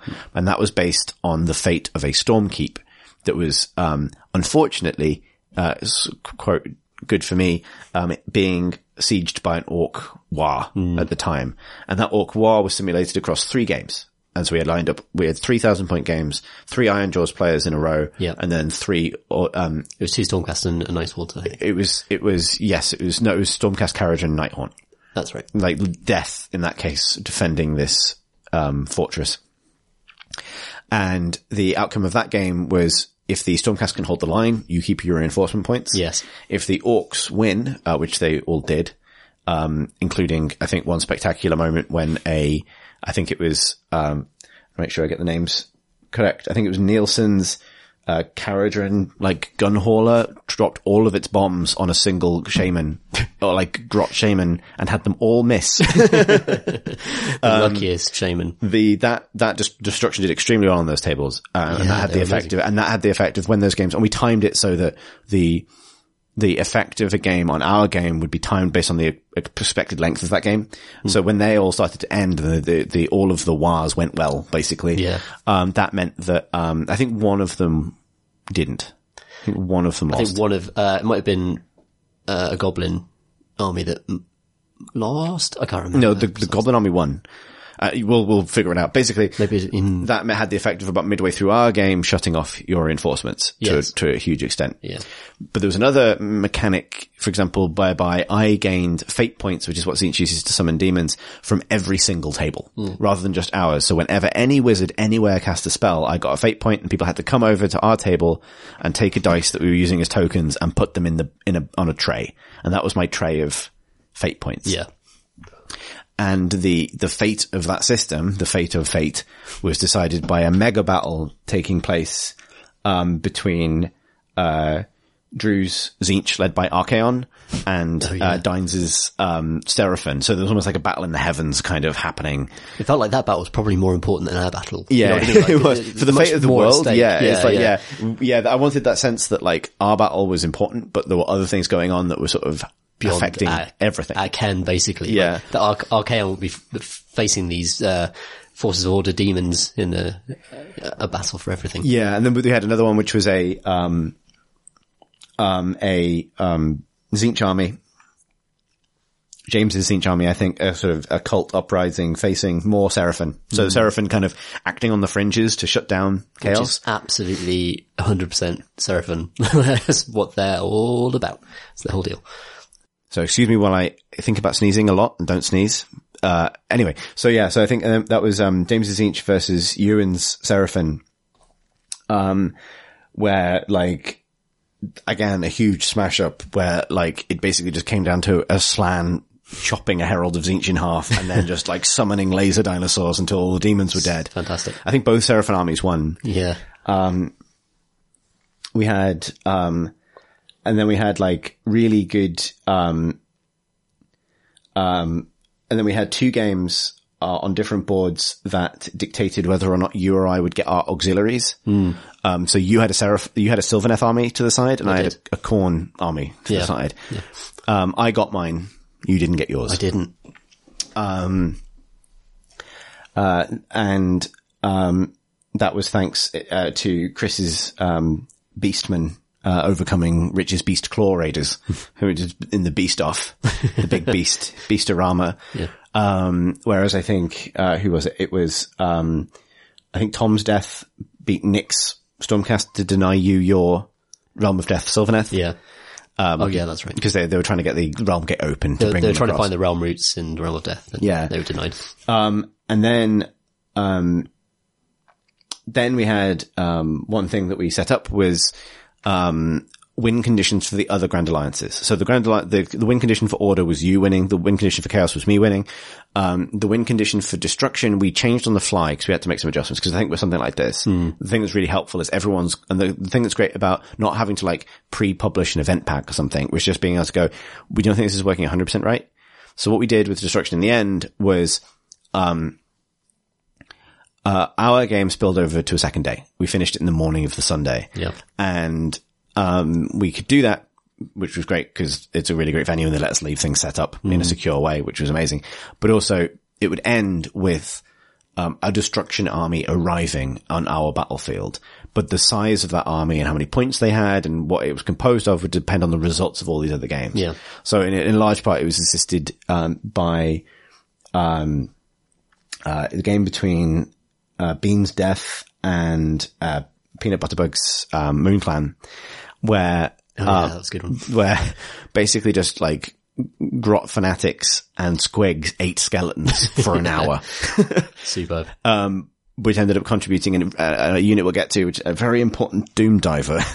There are so many kind of, all of, as we go through all these games, so many of them contributed vital moments to the main game, and we'll illuminate them eventually, but I just kind of... Yeah, like I want to kind of like give people a map of what was going on, precisely, even as hard as it is to hold in your head. Yes, yes. Just so that we can then talk about specific things. Yes. Death's win condition so good. was so good. Basically, so Chimp brought Nagash. He did. And I want to give a shout out to Rogue Michael from Discord because Chimp is a competitive player. And that's not a bad thing. But there was an element of like, you're a competitive player and you've got Nagash. which other lovely person here wants to get murdered by the god of death? And that game was super good though. It was super good. Yeah, it was really interesting. Played out. So the idea was Nagash was in his own game. And if he can win that game against Stormcast defenders, he gets to go through a realm gate and come to our game. And if he can get to the big horn and toot it, then the game's over. Yeah, Nagash wins. Nagash wins. Which was intended partly to create in a situation where maybe you and I work together, because Nagash is really scary. And spoilers, Nagash did make it to eventually. Eventually. He's a slow boy. But he was a slow boy. But, not before, I think one of the silliest games, but a great game of Nagash just hunting and killing Gryph-hounds. Gryph-hounds just trying to deny him. And it was great. We got to wander around and kind of like get a sense of all the games as the event was progressing. And, I saw a unit of 40 skeletons fighting every single unit in the Stormcast army, apart from some birds and dogs who were taking on Nagash, the Lord of the Undead. And it was a really fun game. I really wish I could go through everybody. There were so many good moments. The other game that we have to mention, because it's going to be important, and it's my favorite. I know the one you're going to talk about. It's my favorite scenario. So in most of these cases, what we did was say, here's a match play scenario, play this, and this is the theme. Yeah. You know, play this in whatever way feels appropriate to you and your opponent, but here's the theme of the game, and here's the stakes. Here are the stakes. Here's its consequences. But for this one, we did create a custom scenario. So, Pete Fee, from Discord, brought his Skaven. And because of the numbers involved, we had to do 2v1 game. So this was a 2v1 game against, Laura's Fireslayers and Alex's Stormcast. And we did a game that was set underground beneath the main battle. Yes. Where their board was divided into quadrants, and even though their table was smaller, the quadrants mapped onto quadrants on our board. Yeah. And each quadrant, a sextant, I guess, because there were 6 of them, had a column in the middle of it. And we did the columns a bit like the wards in the last game where we played prior to this. The Mind Sorcery would destroy the wards thing. Not that you could destroy the columns, but if you did a certain amount of damage to the columns, you could treat them as a unit, you could do damage to them. If you did that amount of damage, then the ground above collapsed. And on a natural, and then you rolled a d6, and on a 6, quadrant next to it would collapse as well. Right. Create these kind of cave-ins. And that meant in our board, when that happened, every unit, when that happened, every unit standing in that quadrant took d6 mortal wounds and extra mortal wounds if it was a unit above a certain size. Unless they had the fly keyword, where on a 4-5-6, they stayed where they were. And on a 1-2-3, they went down to the other game. Yeah. And they fell through the ground and ended up in the other game. And so I don't want to spoil some things about the actual outcome, but I was that completes the map of what was going on. Yes. And the reason this was rad is partly because everyone's buy-in, but also because it meant that you and I, people were worried about obviously how long it was going to take us to play our game, but we motored through that game. Yeah, we were on round 5 while some of the 1,000-point games were still resolving their third turn. I don't quite know how that happened. I think, you and I know our armies really well. That's true. That was like, and it was like, we're just going to do this, this, and this. Yeah. But it's also partly that we knew that to some extent the outcome of the showcase game was so dependent on everyone else that you and I didn't have to make finicky little decisions. You know what I mean? We didn't have to be min-maxing every possibility or and I don't want to get too far ahead because I think this is really kind of the attitude I walked away with, but we could just do what kind of felt right or looked cool rather than, trying to win. In a huge way. Obviously we both had ideas of how to win, but it wasn't when piling in and stuff, it didn't really felt like it mattered if every pile in was 100% optimal to get the most bases in contact and, just eyeball it, they're in, they're not close enough. Yeah. Close enough. I think in the interests of sanity, I don't think we can do a turn by turn run through our game. Also partly because it was a month ago. I think the thing to do is highlight great moments from that game, and also perhaps if we can in order the key moments that affected our game from the other tables. Right, yeah. So, it opened with, we're not going to bother going with like who had turn order and when, because it's just a huge thing. It's just so big. But basically like, yeah, it was just a big, like, multi-flank mashup, basically. But one thing that happened that was a big kind of game changer for me early on is I got, my army's faster than yours, basically, and I got to the Horn fastest. I got the Zangor Shaman there straight away. And one thing you had done is the thing that you do a lot, which is you formed the like Stormcast defensive box. It was like your central section of the battlefield looking at me. I could get to your flanks and things. I wanted to draw you away to the flanks, but you built like a huge box of death, basically like facing that central area with a lot of ranged firepower. Yeah. So I had the long strikes, and because we were just throwing everything down, a lot of things that normally quite high price in smaller games are just there, and they suddenly get to do what they do and be very effective at it. I also had the Knight Venator, who's the kind of winged archer expert, and they were all in kind of a central position, and the Sequitors were in front of them, and they had some heroes around that could buff them and stuff like that. It was just quite I just wanted a big meaty brick that would be very difficult for you to dismantle. I was literally like looking at Fee significantly and looking at that section of the board and then looking at his warp lightning cannons and then looking at the column that would collapse that section of the board and then looking at Fee and then looking at the, like, please break that. Yeah, for sure. That's the weakness of concentrating your forces in our crazy multi-faceted scenario. And like when I was going around the tables and just kind of like saying hello to people and seeing people's games, I took particular interest in that table underground because how's the health on the pillar there? Like any interest in collapsing that? No? Okay, good. And just kind of like just taking the temperature. Not too much because it didn't end up surprising me, but yes, that was a constant like tactical bit of intrigue. And so we had a sort of a cagey start. Like I basically wanted to bog you down in the middle with Zangor, which was successful. Actually, they were really good. They're good, but the long strikes were horrifying. They killed the Zangor Shaman in a single round of shooting. They did. Despite Lookout Sir, despite being partly behind a big rock, just didn't matter. That is a dead Zangor Shaman. And that was really huge for me because that was like a fast wizard that switches off the buffs for both the Enlightened and the Skyfires. And this was the debut of my Enlightened and Skyfires that have been, I've been working on for so long. And, they lost all of their value like almost immediately because of that. Yeah. So if you roll 6 to hit, they do 2 mortal wounds, with an ability suitably called Headshot. So basically they just shot it right in their head immediately. Yeah. The first thing, like, I think they had a kind of sharpness. It's the first time they'd fought for a long time and they just saw a primary target and nailed it like straight away. I think it was fair to say, and this is not, and there's another thing about this is it was so much fun that this doesn't matter at all, but you had some extremely hot dice, like pretty early I remember, like it was a while ago and I couldn't really remember the particular rolls, but there was a lot of like 4-ups to hits where they were all 7s. Yeah. Like how did that happen? Yeah, I had some really hot dice, and the other thing is like, it's really interesting how both armies scale up to that level, and when Stormcast scale up to 4,000 points, oh my god, the shooting is crazy. Yeah. It's really crazy. It was my longest phase, which is like nuts for a Stormcast army, really. Like, yeah. It was by far, it was like the equivalent of your Magic phase almost. Yeah. Well, my Magic phase ended up quite a lot shorter because I couldn't get anything in range. Yes, that's true. Because it's like 18 inches. Because it's a huge board, 18 inches is not very far, whereas you had quite a lot long range shooting, and so it was like just a storm of fire coming in. And then we had some like, so, and obviously you had the Stardrake, which was like such a big threat. Yeah. Like waiting to come in. I was being cagey with the Lord of Change, trying to wait for the right moment, to bring him in.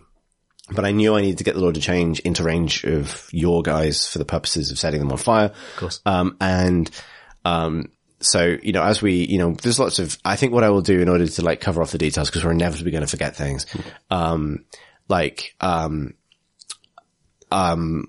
we have a lot of photos and things, so I'll put them up in the show notes as well for this episode with a little bit of commentary to help people kind of visualize all of this, because there's so much. And I'll do that for some of the photos we've been sent as well from other people's games. But yeah, loads of just like individually like, fun and sort of heroic moments. Like there was a battle between Pink Horrors and I think the Paladors and Vanguard on one side of the board. Yes. We can't even really go into because it's just a different game of Age of Sigmar that's happening over there. There's an amazing, on my left flank, which is Lord Tantras's. Oh god, he was so bad. Yeah. I'd say, Tantras is, like, Tantras.exe has stopped responding. It was so perfect and so funny. And I might as well actually talk about this now because it had no impact on the wider game. But, he went over to the left flank to try and reinforce it in the face of some screamers, I think. Yeah, I sent all my screamers and the chariot. The chariot. And, there were some just liberators protecting it. And Tantras went over with, some other stuff later on to try and fix it. And,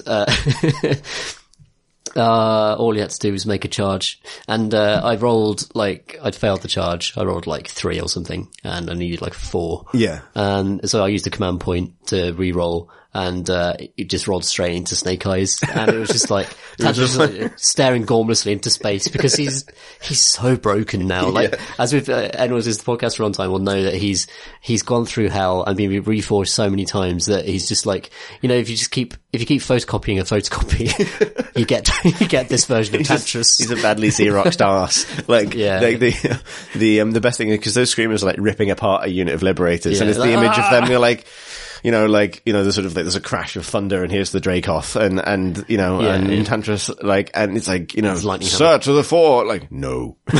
No. Help us, sir. I think he got over there eventually, but by the time it was far, far too late. Yeah, it was like the opposite of a heroic, saving charge. Right, yeah. And I think he was hilariously ineffective. Which is absolutely perfect. Because like a lot of my heroes had like big hero moments. Obviously the Zangor Shaman getting shot in the head was unfortunate, but like the Ogre Thaumaturge went like straight up the middle and like straight into the front line of your army, killed a lot of Segretors by himself. He did work, yeah. And then got like cut down in glorious combat. Like, but like having done his job, which was to like, cause I kind of wanted to stop you moving your like unkillable box of death. Cause also not enough stuff of yours was dying to make it really matter that you lost the reinforcement points. Because while this was happening, that Orc War was crashing into the Stormkeep. You lost your reinforcement points, but you were sitting on 700 reinforcement points that you didn't know how to use. And also I had, like a 400 odd points of paladins in space. Yeah. And the Prime, in fact. Like, I had loads of stuff in space before the game even started. I was fighting with, like 2/3 of my army. Yeah. And I couldn't shift it, really, because it was too far away. And also then, I think it was the game, one of the games, I think it was Ewan and James's game, gave you, because the Seraphim won, they captured the relocation orb, and that gave you the ability to resurrect a hero whenever you wanted to. So you had so many ways to bring things back. I knew this, that it was like, whereas my fate points were building quite slowly, like I got a little, like, people weren't, the way the fate point works is I was harvesting points from other games, but it was only on a 4-up. Yes. So when they cast a spell on a 4-up, I got a point. And if Archaon had won that game, that would have gone to it works all the time. And because the Seraphim one eventually switched it off, but I wasn't getting them in like, by the bucket load, which meant I couldn't just keep bringing stuff back. And I knew quite early, like, I'm going to want my Lord to change again. Yeah. And I started planning for that. Like, I want 36 fate points. And so, I was basically just playing the game of like, stop you from moving this unshiftable death box onto the central objective, because I'll probably never get you out of there again. Yeah. And it was also like, keep you in that box because eventually Fee can collapse it. Yeah. And that'll make such a big difference. So like the Ogre Thaumaturge is just running like across the board and smashing into that front line and doing loads of damage and forcing you to kind of like pile in and surround him for a turn was like, that was his entire job. Like I've got this thing about him that he's like the Captain Scarlet of Minotaurs and he can't die. Yeah.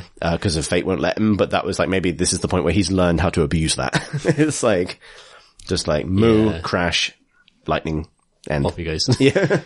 Finn. So we ended up with, but it did get a little cagier, and I want to talk about, so there was lots of good moments as other games ended. So there was a moment that was really huge, and actually we'll come back to how huge it was, but the skirmish game ended obviously among the first games to end. Yeah. And that skirmish game was, I believe it was Tom's Order versus, and I know Tom's Tzeentch, and for the life of me, cannot recall the name of the person he was playing against. Really sorry. Tom's opponent who won that game with Stormcast in a skirmish game, and it was the good skirmish scenario, the artifact hunt scenario. Yeah. And we wanted to make this like actually literally true. So whoever won that could give you or me an artifact. Right. And it's a bit of a retcon. It's like this happened before the battle. Rather than someone comes up and says, "Sir, we found it." It's like it's almost like a D&D move or something like that. Yeah. Right? Or like a pen and paper RPG thing where it's like, oh, you've had this all along. But that also allows us to have fights across time as well as space. It was really cool. But like, because, Order won that gave you the ability to pick an artifact mid-game. It was huge. That was like so many things that people did on other tables ended up being huge in that game. And obviously I picked an item that gave a mortal wound save to the Star Drake. And the Star Drake's only weakness is mortal wounds, pretty much. Yeah. Or just like apart from just one-off delete spells, mortal wounds are all the Star Drake really fears. And suddenly I had this like I think a 4+ save against mortal wounds for the rest of the game, thanks to that one fight, that one skirmish battle. Yeah. That one treasure hunt. And we'll get back to why that was so important. Yeah, for sure. And so, so we had this wonderful moment, because the Lord of Change doesn't like shooting at all. And I was getting shot to pieces. Yeah. But I got him into the center, and I knew I had to start putting damage onto the Star Drake, and you committed the Star Drake to charging the Lord of Change. And by this point, the Zangor were all over the place. Like, it was a big, big fight. The Enlightened were in the front line fighting you. We had fights going on everywhere. So the combat phase started to take a while, because we pick points to activate things. And this is, if the ending hadn't been so spectacular, this would easily be the moment of the game for me. I agree. So you charge the Star Drake into the Lord of Change. This is a death. The Lord of Change is on 3 wounds. This is a dead Lord of Change. So this was, I should say that this was my round of charges. This was the Fulminators going in. This was the Sequitors going into the center. This was everything that is designed to fight the Star Drake, just going in on the point. And I did all my charges, like I rolled them all, got them off. And this was going to be, for me, this is the smash phase. This is when I win like the glorious kind of like, the horns are blown, and like, there's some big doots in this. Oh god, this is also the turn where Dr. Doots dooted the ultimate horn. He killed like 4 Zangor or something with this crazy doot. Yes. Yeah. And so basically, so this is what happened. So this huge series of charges, and you, I think, not really fearing what would happen if I activated the Lord of Change, started activating elsewhere. Yeah. So you activated the Fulminators, you activated which were ripping apart Zangor, I think, activated the Sequitors. You were being quite, cautious. And then literally, as you were running out of things to activate that weren't the Star Drake, meanwhile, underground, Fee's, Hell Pit Abomination deals the final bit of damage to the central column that's underneath your army. Yeah. And we realize at this point, as that quadrant collapses, that the bases, as you have finished a charge, the bases on the Star Drake and the Lord of Change are a 1/4 inch apart. And the line of the center of the board goes exactly through that 1/4 inch. I mean, it's not an exaggeration. Like, it was exactly there. Like, the Lord of Change was exactly in the quadrant that wasn't hit, and Star Drake was exactly in the quadrant that was. Yeah. And obviously Star Drake can fly. And then suddenly it's just chaos everywhere. Like, half the Stormcast army is falling into the ground. Yeah. Like, Dr. Doots gets swallowed by the earth, and there's just a huge round of cheers. He came back. He did because, like, due to the Doot, like, he's achieved a kind of transcendence that few heroes in the Stormcast army could ever hope to achieve. And they fall into the ground. And then you rolled a 1 for the Star Drake. So the Star Drake then falls through the ground into the other game. Yep. So which saves the Lord of Change's life, because it's just like, but it was hilarious, but it was also such a perfect Zinch moment of like, there's no way this Lord of Change survives this unless the ground literally opens up underneath the Star Drake by accident Zinch's right now. Plan or exactly. Like, it's so good. And there's, I want to promote the ceremonial passing of the Star Drake to the other table, because, like, you know, they get to play with my Star Drake now. Like, that's the deal. Like, so my Star Drake just went around trying to eat a Hell Pit Abomination for a turn or two. Yeah. So when you fell down, if you could fly, you could make an attempt to fly back up. Yeah. So it did get back up eventually, but it was such a wonderful, daft moment, wasn't it? Moment. And that actually put me in quite a good position, because like, your momentum was really robbed by that. I was relying on that charge for sure. Yeah. And it was around this time that, and I think I knew at this point that I was going to get my auxiliaries. So like, I've got another 1,000-point army coming on. Yeah. Like, this could change. This could turn. They're tough as well. They could fight.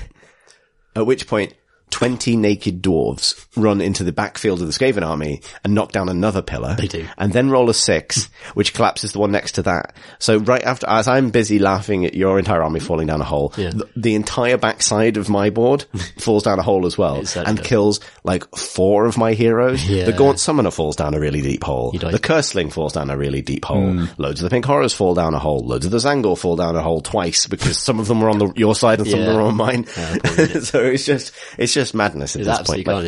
Sure. But it was so much fun because of that. And meanwhile, Nagash is now won. And he's on his way. He's about to come through this, the realm gate. We set up a realm gate, on the side where Nagash would come through. And he does. And, Jim's done such an awesome job painting that model. And it's such an awesome, imposing model. Suddenly it's there and, there's a really exciting moment where my Star Drake flew back up and you had the Star Drake, the Lord of Change and Nagash all on the same, and it felt like these titanic forces, Grand Alliances just clashing. Well, so what happened, listen, so the Lord of Change died.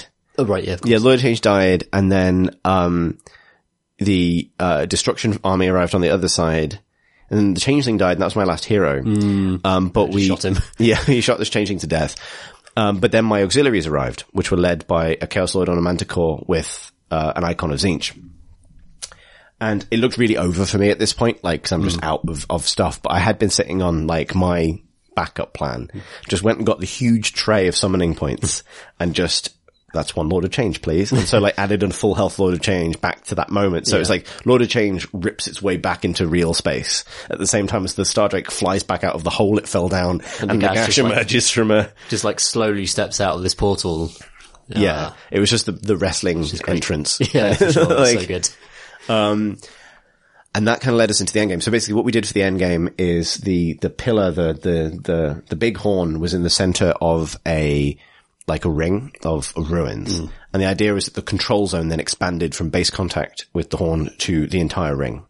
And we entered a kind of sudden death mode where simply channeling it was enough to win the game at that point, rather than having to gather the points from the objectives. And that means anyone can win. The Destruction army faced a problem in just getting there in time, and all of your heroes were converging on it. Yeah, we should talk about how the Destruction thing works precisely, because they came on the opposite board edge to Nagash. Yeah, so it was now 4 points. Yeah. So it was actually, all 4. But there were a lot of scattered bits of, not dead yet, bits of my army and your army in their way. So they were faced with the challenge of almost using our stuff as charges to piggyback, right? To get closer. Yeah, which is very orc. And meanwhile on the other side, Nagash just doing I remember Chimp's disbelief that a Lord of Change can only cast twice because Nagash can cast 8 spells. Yeah. And it's what? But he's supposed to be the Master of Magic. It's yeah, but I cost 300 points. And Nagash is 700 or 800. Yeah. And so versus just the Nagash Magic Pain bus. So many good moments. The Dark Earth War Queen went straight for Nagash. And actually, I think took a wound off him before getting completely, annihilated. Yeah, and then I think Nagash hurt someone and then just healed right back up. Yeah, that's exactly. Threw my, blood crushes into him. And it was there was a moment where I thought you and I might have to work together to stop Nagash. So we had a cool moment of I think the Paladors trying to get out of the way of Nagash as he casts an umbral portal ahead of them and deletes the Lord Aquila. Yeah. Meanwhile, blood crushers of Khorne smash into Nagash from the side to try and slow him down. Yeah.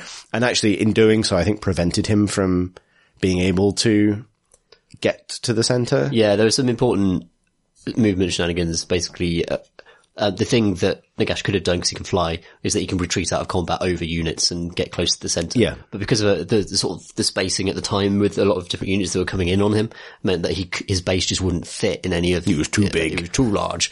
And so, he just couldn't quite escape the combat. So there was this kind of flurry of panics turning on the Lord of Death. And a lot of Stormcast paid the price. The Paladors, I think, were just deleted from existence. Yeah. But it was this moment where it's Paladors and Khorne blood crushers just trying to slow him down. Yeah. Which is, it was such an awesome image. It's the most metal thing that could have happened. Yeah, for sure. But then what it came down to is the fact that the Star Drake got back out of the ground. Yeah. And the Star Drake was in position to channel and win the game for you. Yeah. And this is as we draw to the conclusion. This is the morning of the Sunday at this point. And I think Chimp and I realized the same thing, which is that if that Star Drake doesn't die now, you've won. Like, it has to die. And so we basically had to pour everything, like every bit of magic a Lord of Change can muster, everything Nagash can do into the Star Drake. And so now the Star Drake, your new general, kind of this heroic Stormcast figure on the back of this massive dragon, is just like, I imagined it as like, just like pouring lightning energy into the spire, basically, as both the Lord of Death and the Lord of Change try and rip it to pieces. And tearing chunks out of it. Yeah. But that 4-up mortal wound save, won in a game of skirmish a day earlier, just completely sapped their ability to hurt the Star Drake to a certain point. To the point where we got it to 1 wound. And 1 wound.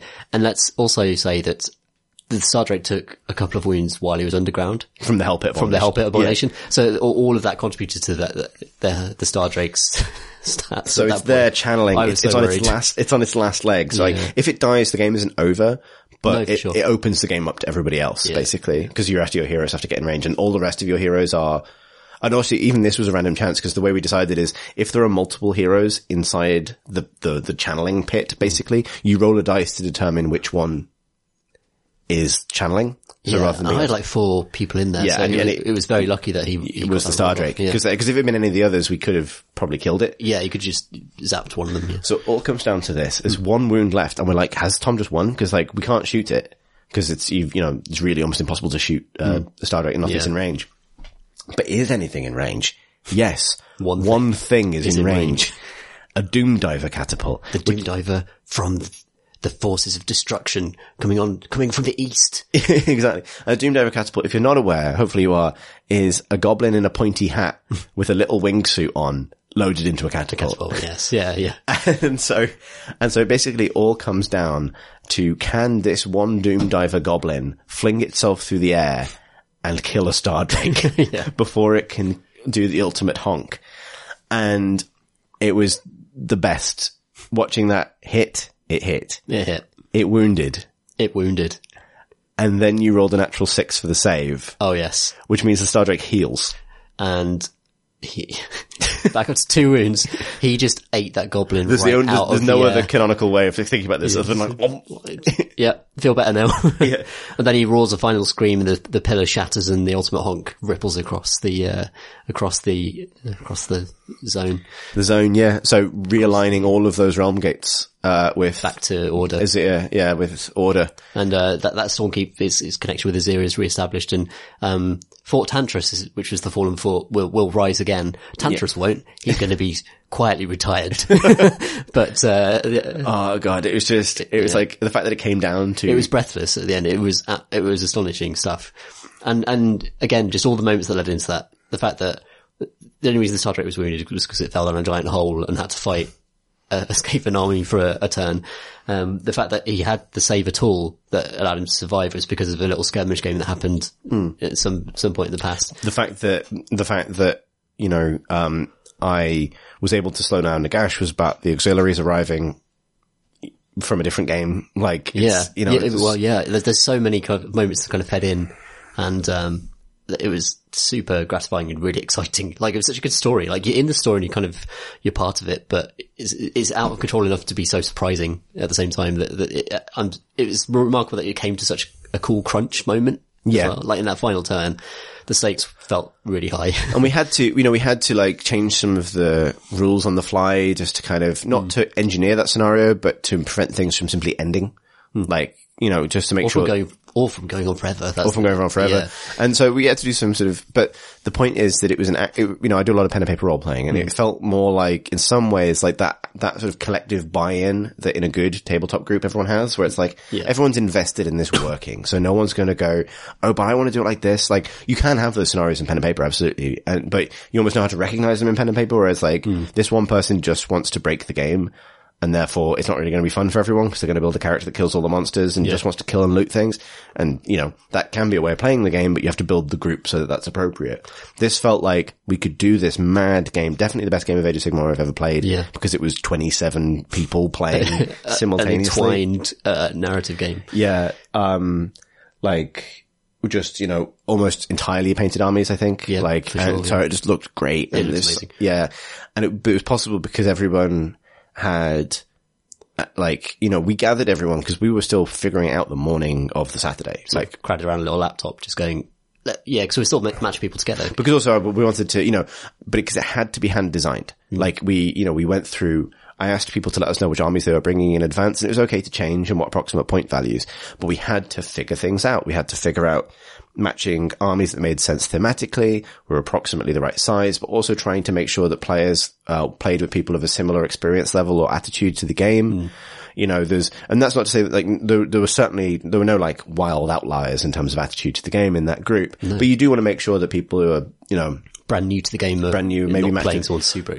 Yeah, or if they are one of the things was that I believe, I don't know, I think it was both of the people Fee was playing against, and I may be wrong about this, and if I am, apologies, were like a little less familiar, or I hadn't played as much as Fee has because he's played loads, and I was like, well, I trust that he's a good teacher, so it's like, he's a good person to entrust with the 2v1. Not that almost anyone could have done it, I think, but it was those considerations. And so it was like hand designing this experience for every single person involved, which is something that I'm really glad we can do with a community like this, and that's amazing. Yeah. But at the same time, it's like not as repeatable as you'd think. You know what I mean? It's like, and not that it should be, but it's like, it's not a trivial thing to figure out. And crucially, it wouldn't be possible, I think, were we selling tickets to our narrative event and anyone can come along. Yeah. You know what I mean? It's like, it helps so that we know people sort of, or that people can be in email contact in advance. And also, I mean, just to stress, like, it wasn't, the entire event wasn't about that narrative thing. It was just that happened to be the biggest event of the weekend. There are loads of people playing different systems. There was some Star Wars there, Adeptus Titanicus, people playing loads of, Shadespire as well. And it wasn't like the core concern, but for everyone who turned up, like, I hope that everyone really enjoyed it. I feel like everyone did. We had good feedback. But I also think that, nothing being decided until the day is ideal in some ways because, like, you can't game it if you don't know what's going to happen. Like, you can't create an army that's going to crush the thing the scenario that's coming. You've got to improvise on the day or just play with the spirit of the day. And it was nice to kind of gather everyone around and reveal what their matchups were going to be. Yes, yeah, that was and really like fun. that was, and I think the reason I talk about all of that is because it's like the thing I came away with was like, that is the most fun I've ever had playing this game. And despite the mad logistical challenge of pulling it off, it was in some ways the least stressed I've been playing Age of Sigmar, which stretches to everything from hour games to tournament games I've played, because it was just so obviously about just having a nice time, and it really didn't matter who won anything. For sure. That, it was the fact that you and I forgot to pay attention to how many points our armies were. But we kinda had a ballpark, but we didn't fuss about it. No. Like, they weren't the same. The point it was like probably a couple hundred points difference. Don't really know which way. Didn't matter.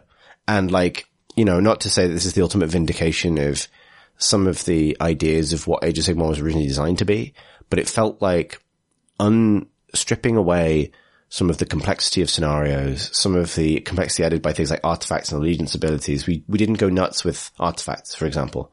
Yeah. Like, taking away that stuff, which for a game of this size is pragmatic, I think, but also like just chilling out about some of the kind of competitive vagaries of the system and just like kind of doing what feels cool or like what suits the narrative and like playing, basically, like role playing was so much more entertaining than a lot of the games of Age of Sigmar I've played. Like, and I've had really good competitive games of Age of Sigmar, but something about the time investment versus the relative looseness of the system, like this just felt like a better use of that system. Yeah. I really agree with that. I think it showed me how flexible this system could be, almost. It's like, oh wow, we could just sort of fuse this into almost a pen and paper RPG style tournament structure. It's not a tournament at all, but event structure. And the system bends that perfectly ably. There are so many scenarios that you can use. There are so many, it's very easy to add rules into it. And when I look at like narrative event packs, I always see them just massively overcomplicate the game. And I hope that we didn't do that with a lot of the sort of stipulations and things. I don't think we put too much extra sort of headroom onto the top of the game. By just, people rolling 4 pluses after spells to deliver a token is as complicated as it got, and that feels manageable. I think there was the only thing that was a bit hard for certain people was the Iron Jaws versus Order Defenders games had to keep track of 2 different kinds of reinforcement points. Right. Because it was like both the magic stuff and also your reinforcement points. Yeah. But that was as complicated as it got. Yeah, we could have streamlined that by making them both token systems, and then I would interpret my own tokens differently, and that would stop them doing the maths. But it's just small things like that. But otherwise, I think everyone just got to play a fun game, and like honestly, people were free to change the scenarios they wanted as well. Like, I think there's something really valuable about giving people the power to define their own games in this is why your game is important. This event scenario. Here is a scenario if you don't have one in mind. Yeah. But if you want to play, here's your opponent. Figure it out. Yeah. Like, we need this from you, but go about it however feels right to you. Is a really nice. Yeah, it's improvisational, and that feels risky and scary, almost like you're trying to, we've never done this. We've never done this before. Yeah. But like just turning up on the day and having a few ideas in a doc, and then actually suddenly having to adapt everything on the fly in an hour. And then I think it turned out kind of cool. Yeah, I was really proud of it. I was kind of proud as well. And thank you so much to everyone for, yeah, absolutely. For just like investing in it so much and sending us awesome battle reports and just being so fucking cool about it. Yeah, and because it really comes down to that. Yeah. Like, and I think it's, but I also think sometimes people are almost waiting for permission to care less about the specifics of the rules, if you know what I mean, because people in playing with strangers scenarios, the reason for that event pack is to create a kind of, also for really heavily designing stuff in advance is to create, a sort of understood baseline for everybody to work from. And that makes sense when you don't necessarily know the attitudes of all the people involved. Yeah. But I do feel like I wish there were more things like this. Because the great thing about tabletop gaming for me of all kinds of the last couple of years is there really is a commonality. You get the occasional outlier, people with bad attitude or people who aren't fun to play with. But broadly speaking, I've been impressed by how nice everyone is. Yeah. And I almost kind of want to like liberate people from the strictures of matched play in some ways. Like, I don't mean that totally seriously, but like, I probably won't go to another event like the London GT, for example, because I don't enjoy getting, I haven't played one in 2nd edition, but, think of the equivalents. Like, I don't really want the experience of being tabled by, Nagash or by Lord Croak or by a Cunning Ruck or in the old days, like all of this stuff. I see what you mean, yeah. Like, those things are valid, but they're playing a game I don't really want to participate in. I don't want that to be my only outlet for going and playing with strangers to be this. Like, I've had this experience, and I don't think I've spoken about this on the pod, but like, I've been a little disappointed by X-Wing 2nd edition. Not because I think there are some things they've got to figure out. I think it's on the whole a lot better. But because the developers of the game overthrowing the status quo and building a new X-Wing hasn't changed the tenor of the community. And the community was warped enormously by how limited the metagame became and how gamey it became and how far from, I think, the spirit of the game it got. Really interesting. And even fixing the game isn't enough. So, it's like, you saw it in the evolution of Bristol X-Wing, from people just showing up with lists they'd built at home to net listing becoming more and more prevalent as it became more and more necessary. It's a situation where if one person net lists aggressively, then someone else will as well, so they have a chance. And even though X-Wing 2.0 is a fun and relatively open game, we're still in a scenario, the last little event I did, where I didn't really have any fun because the top lists were the kind of quite rules abusive-y, kind of boring power list stuff, even at a small local thing. And that changes the tenor of the environment in a big way. And, I really love when there are viable alternatives to playing in that setting where you feel like you have to be competitive, where you feel like if you're not paying attention to points efficiency, if you're not making spreadsheets about the probability of certain amounts of damage happening, you're not playing the quote unquote proper game. Like, I think that whole side of it is a bit of a curse sometimes. Like, because there's so much fun to be had just enjoying the rules as a medium for having a fun time with a person. And being part of a cool story. Like, it's, Yeah. man, it was so cool. It was really good. I always sort of haven't thought about it too much since, because I've been so busy with the end of the year. But like, just talking about it now and thinking back on it, it was like the fact that people travelled to Firestorm, and also big shout out to Firestorm. Yeah. A fantastic venue. Super good place to do this. Staff were awesome. Their shop's brilliant. The tables were rad, and the scenery was awesome. Like, everything about it for me was just, it's a great venue.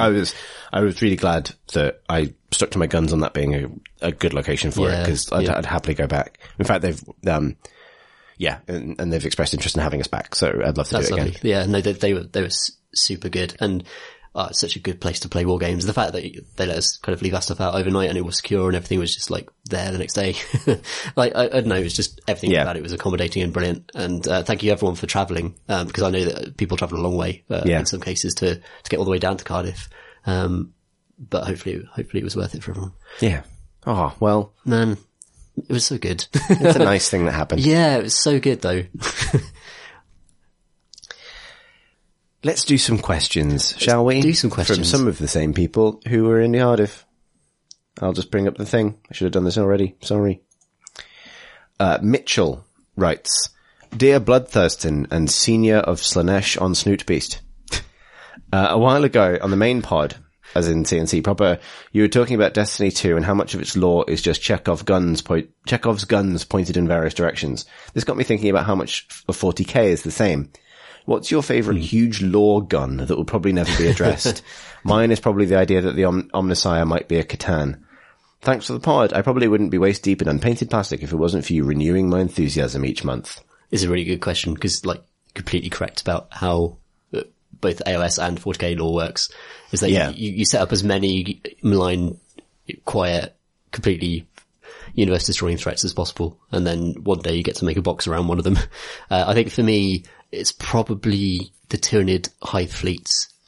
Before the appearance of the Great Tear across the universe, whatever it's called. The Cicatrix Maledictum. Lovely. And, that there used to be one that was just coming up from like underneath, like, just this ultimate unstoppable hive, that's Destiny thing.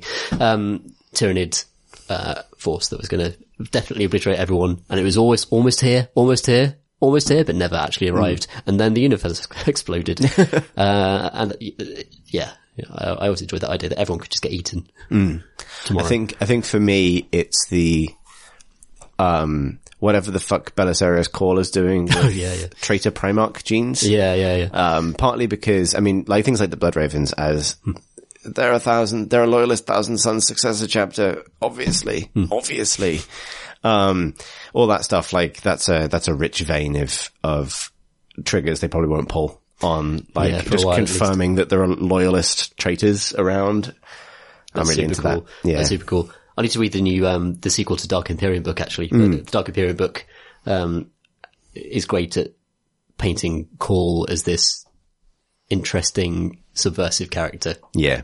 And I love the relationship between the Imperium and the Mechanicum. Like, I think that's one of my favorite things about the forces of Order in 40k. There's also the, actually, and also the sort of the fate of the old ones and what the hell the Blackstone Fortresses are, which Blackstone Fortress goes to in some detail about a little bit more, but like, there's that sense of like, there's more stuff in this particular set of Heaven and Earth than are dreamt of in several Horatios. I don't know. Several heresies. Yeah. The Your Horatio heresy. Good. Our next question comes from Pete Fee, man who collapsed ground, also writes into every episode, who writes, Hi there, Tom Lightning Wizard and Chris Tentacle Wizard. This month's question is, why do you think you've both bounced off 40k to some degree? At the start of 8th edition, you both seemed very enthusiastic about it, but you've since gone a bit cool on it. Is this because of a too fast release schedule, something about the way the game plays not appealing, a desire to focus on your existing projects, Kill Team being a more realistic alternative, none of the above?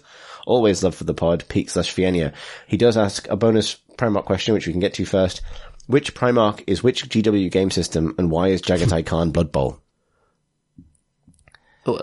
Does he die randomly and in horrible ways? Yeah, maybe he just maybe he kills randomly in horrible ways. Like trips over a lot. Can't pick up a ball. I think Roboute Guilliman is 40k because he's very, and this may be leading my answer to the broader question. He really is very into that codex. Like, he loves his rules. He loves a good big rule book. He does love a good big rule book. I think he'd hate the AOS rules on 4 pages thing, which isn't a thing anymore, but No, AOS one thing. I think he'd be like, well, no, that's not enough. That's not enough detail. Not enough. I think, yes, whereas, I mean, who would love the rules on 4 pages thing? None of them are like a real freewheeling bunch. Maybe Quite strict, aren't they? Sanguinius, maybe. Rules on 4 pages. Yeah, no, maybe like, or Horus. And then Horus is, yeah. They're like, interpret it how you want, but just look at my fabulous face and do what I say. Horus. Do my heresy. Do my heresy. Please.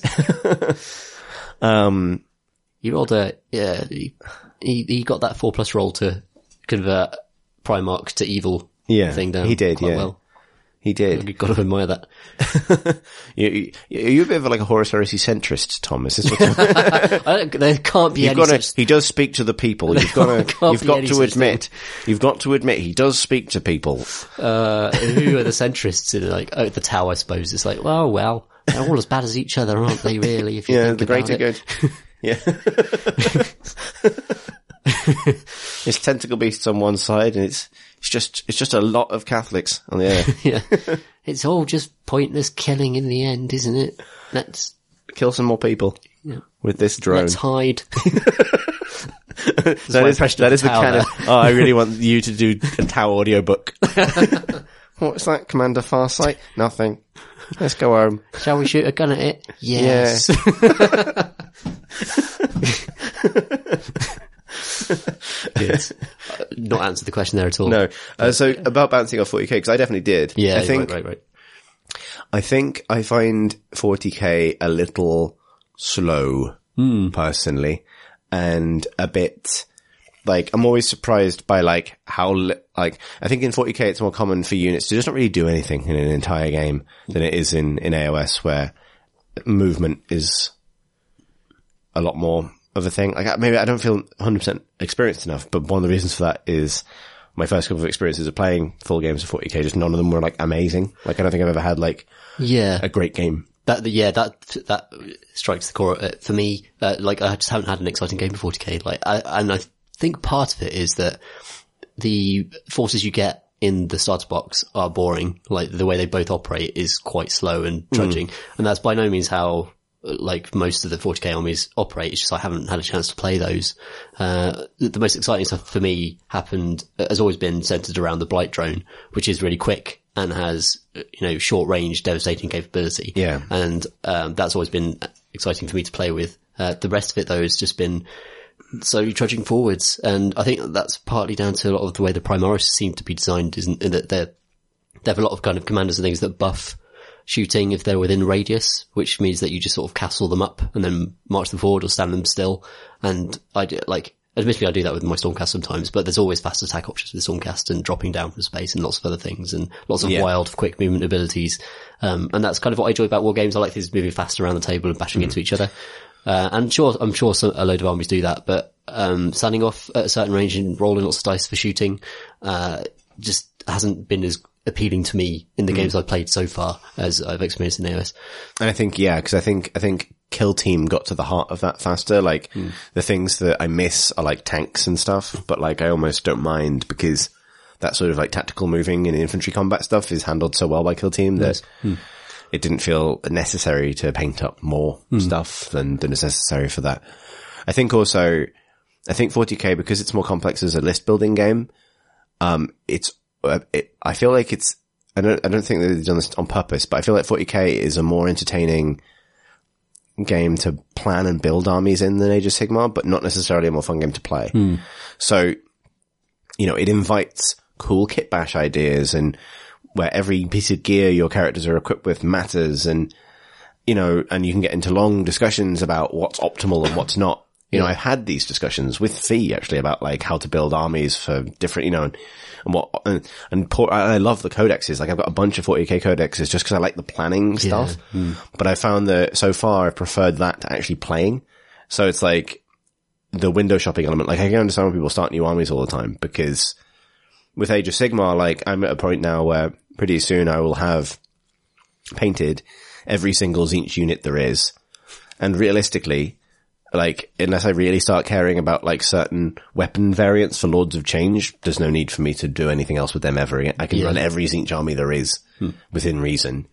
And if I can't, then do I really want to? Like, you know what I mean? There's like, whereas with 40k, it feels like everything you build is really specific and you know, you feel some more ownership on it. I think that's a real strength. And I feel it pull me in and make me want to collect Imperial Fists all the time for some reason. But at the same time, do I actually want to play it? Not a lot, really. Yeah, it's weird because I've not played enough to really level any judgment of the system, but it's just that, yeah, I don't have the urge. It's because I've seen what can happen in Age of Sigmar, the kind of wild rolls and reversals and even the turn system is part of that, actually. Like the fact that double turns are a thing and they aren't in 40k. It's just, I don't know, a bit less drama somehow. Yeah. I'm sure which you're into it, you find drama in different spaces in the game. And I love 40k lore. Like, the universe is so good. I think that's the thing is we've been so treated to like other ways to play it, like Blackstone, for example, where it's like, that's the perfect way in for me to playing 40k stuff.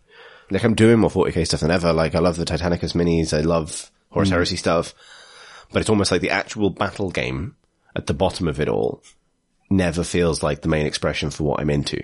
That said, I would like to finish up my Necron army next year and maybe try a little bit more with them. Yeah, we could do some Necron versus Admech. Totally different armies to the core set as well. Yeah, that'd be fun. Yeah, that would be interesting. Yeah, so I don't hope this doesn't come across as too damning because I feel like I'm not coming up with enough experience, but that's why, like, I haven't, it has never grabbed me and it's somewhat on it to grab me, I think. You know what I mean? That system has to like jump out. Actually, and I did like 8th when I first played it, but I think it's because I was hungrier for a little bit more sophistication than Age of Sigmar felt like it was offering at the time. But Age of Sigmar's now had a really good second edition.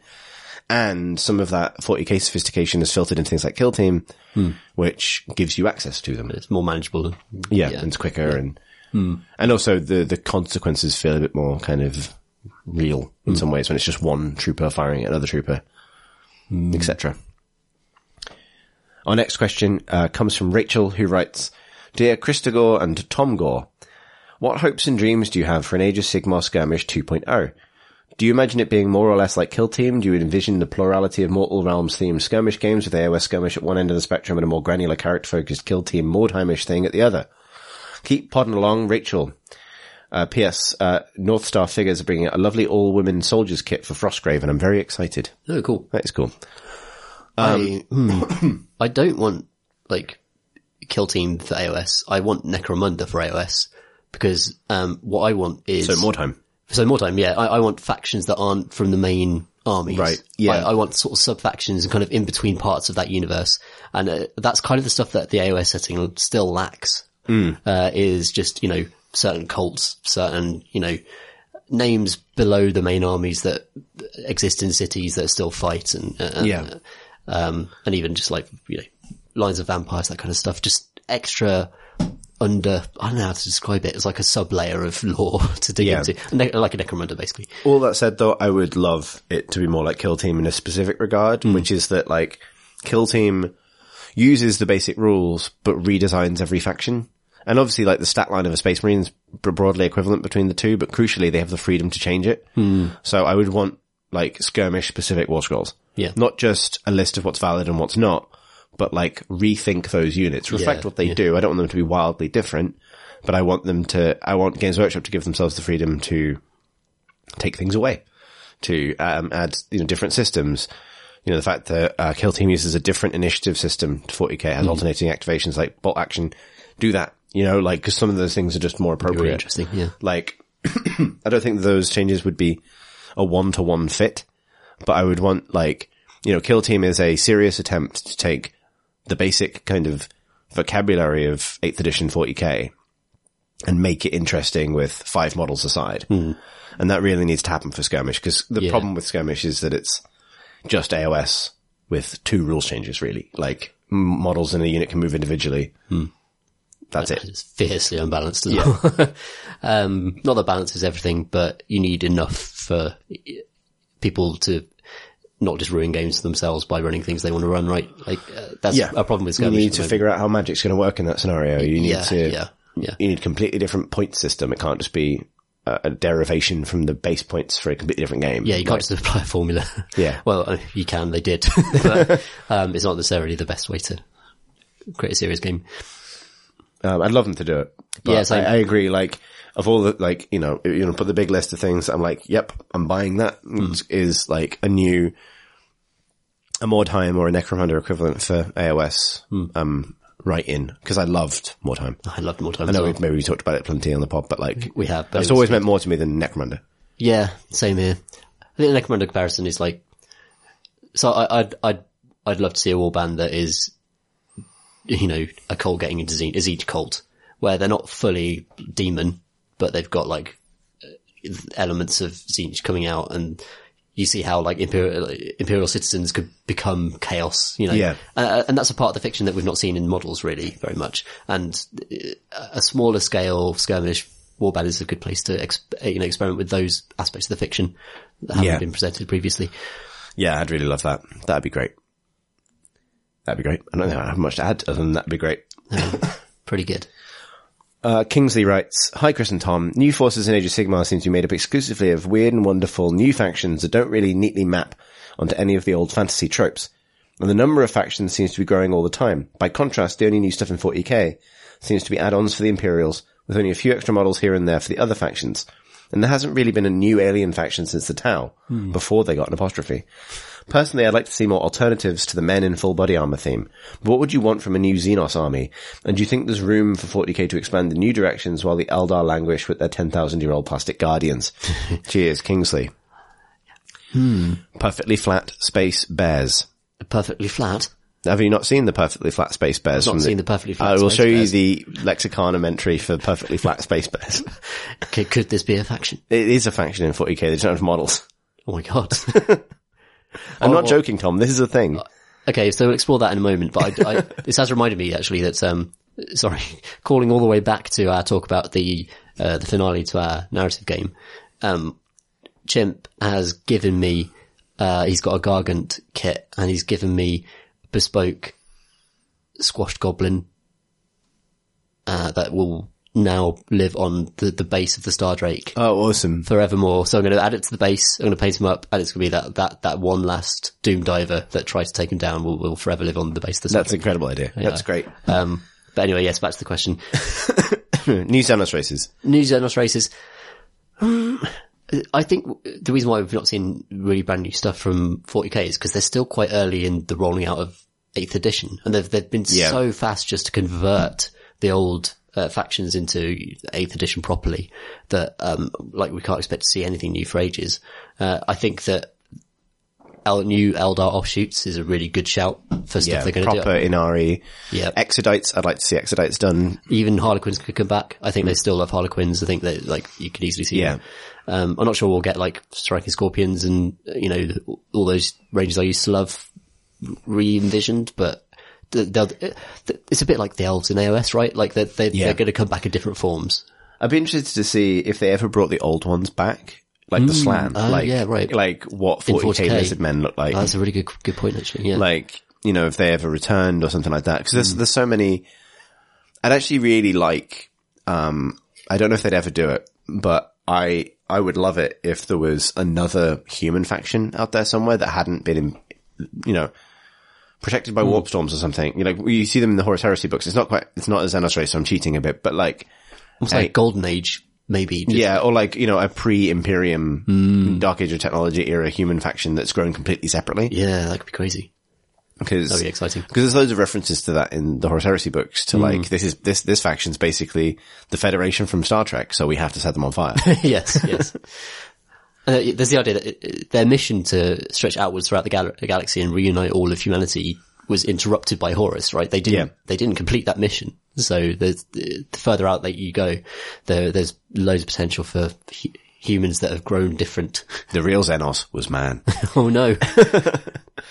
That would be great. I'd really like that. it's obviously, you can, just pull ideas out of a bag otherwise, but I think, there's so many, Xenos factions that haven't had proper miniatures and things to pull from, including the perfectly flat bears. I just want to dry brush a perfectly flat bear. It's the easiest breed to design, isn't it? Yeah. They're all just bases. Buy some bases. I think they can fly, so they'd need a flying stand. This sounds like something you've definitely made up. I haven't. I looked for the show notes. I can't Google it now because it's No, we're in the middle of a podcast. Oh, yeah, but nonetheless, I didn't make this up. There are perfectly flat bears in 40k. Trust me. Yes. Good. What are we talking about? Nick writes, Dear Destiny dice have unfortunately fallen off the table and rolled under the bookcase. First, thank you both for the wonderful podcast. I came to Miniatures Monthly as a regular Crate and Crowbar listener. Before your podcast, I'd never played a miniatures game and only a passing familiarity with Warhammer through PC gaming and a couple of Horus Heresy novels. But still I thought I'd give it a go, if only to fill dog walks with something a little more interesting than the usual game of what's that dog eating now? Following one of your podcasts, I bought a small collection of secondhand miniatures, some cheap terrain, grabbed a pile of dice out of the cupboard and sat down one weekend with my kids. I found tabletop gaming to be a fantastic way of bonding with both my son and daughter, who love the stories that we've created together. Daleks have battled Space Marines and forces led by Captain No Arms, an Ultramarine captain who had an unfortunate encounter with the dog. Cybermen have clashed with orcs, and even the occasional dinosaur or Lego man has made an appearance. Our battles have become a weekly event, and the kids would play every day given the chance. Thanks to you both for being a springboard for some wonderful moments with my family. My question: with 2 young children, I've had to learn to be a little flexible with the rules, with our battles rapidly moving from tabletop skirmishes to more in the direction of freeform D&D stories. I've learned to adapt, so if the Space Marine wants to hurl the crate he's hidden by at the approaching Cyberman, just because we don't have a rule for it yet, it doesn't mean it can't happen. Obviously, competition matches are exceptions, but have you ever been tempted to ignore some formal rules in your more story-led games with close friends in the name of fun? Obviously, this is actually extremely relevant to the discussion we just had, so maybe we don't have to go into huge depth, but in short, yes, and the more, the more you do that, the better, almost, for this game system particularly. Yeah, I think so. Like, it is I mean, that's the story of how we made the event work, right? It's just like, coming up with rules on the fly for us that would just make sense and be quick. Yeah, absolutely. Cause I mean, Pip has expressed interest in trying Warhammer, but only if she can play with the things she wants to play with, which includes like a plastic dinosaur and some nearby stuff and an upside down plant pot. And you know what I mean? With no investment in cause I know that I get a bit stickler for lore and a bit stickler for rules and things, and I like systems and I like order, really. And being encouraged to take that off is a good thing. Yeah. Because ultimately it's a game at the end of the day. And, people have sniffed at the fact that Games Workshop describe themselves as a model company that also produce some rules. That is at least honest. Yeah. Yeah, it's true. Yeah, definitely. Thank you for sending and yeah, it's a lovely story as well. That's really lovely. Yeah, that's super awesome. And I'm glad that these 2 dowdy 31-year-old dudes or 30-odd-year-old dudes have passed on some real benefit to the world. Harry writes, Dear Miniatures Monthly, if you were playing a game of Kiss, Marry, Kill or Podcast for an evening with, and your choices were the 4 Chaos Gods, which would you pick for each and why? Also, where do you stand on the phrase, a lighthouse that eats wizards, as a description of the Emperor? That's very good. Thanks for the pods, Harry. I agree. I mean, it's more specifically a description of the Astronomicon, but yes. No, that fits. It works. Yeah, it is. It's good. He does eat them. So yeah, so your choices are Kiss, Marry, Kill, and Podcast for an evening with. So, most interesting conversationalists, each going to tell a good story. Spin a good yarn. See, I feel like the key to a good, podcast relationship is kind of not being too relentlessly. Yeah. Trusting that the other person is invested in the show in the same way that you are. Whereas each is just going to talk complete bollocks and lie to you and try and get one over on you and make you look stupid. Oh, maybe it'd be like, maybe Slaanesh. But I don't want to hear about Slaanesh. Yeah, stories, I mean, it'd be very loud. That's the good theme tune. Noise marine cancellation is going to be an issue. So I think they're all podcast guest is the toughest one because Khorne It might be Nurgle. Nurgle will be very good on the podcast. Yeah. Nurgle will be full of jokes, relentless jokes. Good sort of burbly voice. Yeah, good sort of attention to detail. Edit out the kind of disease sounds of flies and vomiting and... I mean, obviously and also, like, to be honest, I don't really want to kiss or marry Nurgle. No. I think I don't want to kill Nurgle either. I think I would, a podcast with Nurgle. Yes. I think I would kill Tzeentch. And it might be heresy coming for me. Because lie down here on this psychoanalyst couch and let's talk about why you want to kill the army you spent 1,000 hours creating. So it's either kill, so I know I want to marry Khorne. And the reason for this is I think a key to a stable relationship is kind of understanding what the other person wants.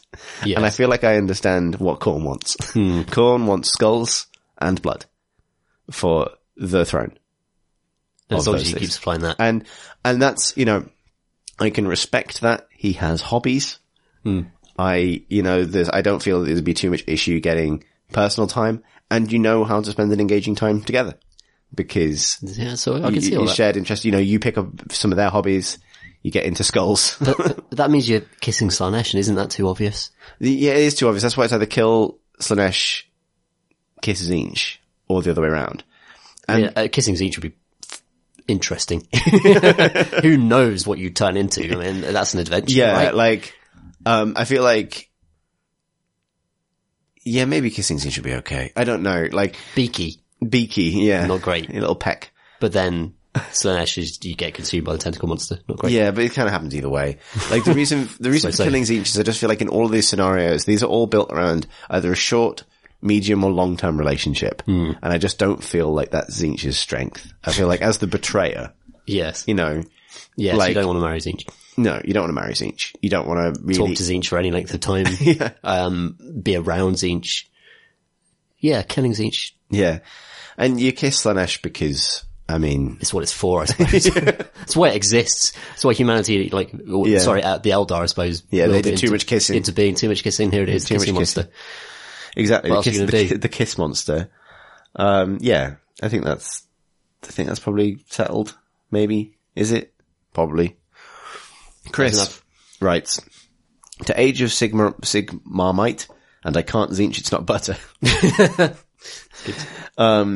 I read recently that GW are going to be getting into the gacha style blind buying market with a £5 Space Marine in a sealed bag. Bear in mind, some of these questions are quite old because we haven't potted in a while.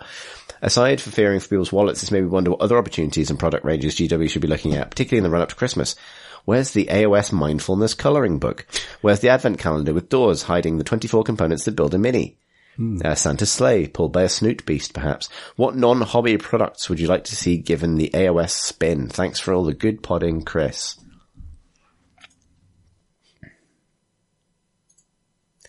So that range was originally released in Japan, I believe. It's referring to the... It's come up. It's over. It's Space Marine Heroes. It's out. It's over here now. Yeah, people are buying them at minis live. Trying to think. I don't think I need more ways to buy stuff. I'd quite like, I don't know, a greater range of mugs. I know it's a really lame thing to say, but I'm always disappointed that there aren't more interesting mugs available. Or t-shirts. I wouldn't wear a t-shirt. What am I talking about? Mugs is private home things that... private home things that don't go outside. Yeah. Mugs are good for that, for sure. I'm a massive sucker for kind of hobby tool gubbins. So I bought a painting handle last week, which is actually really... They're good. They're genuinely really great. And it improved my painting because I don't, my sweat doesn't peel the paint off the model as I'm holding onto it forever. But that's just a little accessory. Lots of little accessories for Christmas is kind of the sort of thing I'd ask for. Like the brush holders, that kind of brush soap. I bought actually quite an expensive wet palette at Minis Monthly Live. And that's quite good as well. Just stuff around the hobby that's actually contributes to the hobby. Yeah. Rather than just, or a mug. Yeah. Or a mug. Good. Tom Hatfield, who we know very well, writes in to say, hi everyone, recently I was watching Hangout and Paint and did a double take when Duncan offhandedly mentioned that Games Workshop used to have a record label. After doing some research, I found out that they only released one album. What's the pod's take on this? In this age of resurrecting classic GW products with modern twists, should Warhammer Records make a comeback? So that album is D-Rock, I think. I listened to some of it earlier. It's appalling, but like exactly, it was the early 90s and no one understood what was going on with rock music. Very good. This is very good knowledge I did not know before this question started. I'll play you some after the pod. Excellent. I look forward to it. It's bad, but like, I would be all for this, but I feel like it would be impossible to do unironically now. And it needs to be unironic because that's where the charm comes from. And I don't know I think maybe they're too self-aware now. It's too obviously uncool. Obviously this is a way for me to get to finally do my Warhammer musical, which is all I really want. So it would have to be really ironic. That musical, like it can't, like, would you do a completely earnest? Could you? I think you play it completely straight. Sure. Because I mean, because we've said it a million times, Warhammer 40,000 is one altogether now from turning into a musical at the best of times. So yeah, I mean, I'm not arguing that it wouldn't fit. It would fit real well, but it's like, yeah, maybe that's so. Yeah, Hamilton is fading. We need something on Broadway to reinvigorate the musical. Exactly. And it's time for Abaddon. It's time for Abaddon. That's Abaddon with exclamation mark. Yeah. It's basically just Mamma Mia. And okay. That is an excellent reason to resurrect. You have to get some legal framework around it. Probably start a label. Probably license all those songs to that label or something. I don't know how it works. Who knows? No, me neither. Next question comes from Kingsley, who writes, hi, Christmas and Tom. It's time to draw your names for the Warhammer Pantheon Office Secret Santa. What do you buy, the god who has everything? You hope to get one of your mates, Tzeentch and Sigmar, but what if you draw Nagash from IT? The budget is 15 souls. Cheers, Kingsley. Bonus question, which god are you hoping draws your name? I think everyone is hoping Nurgle isn't taking part this year. Ooh.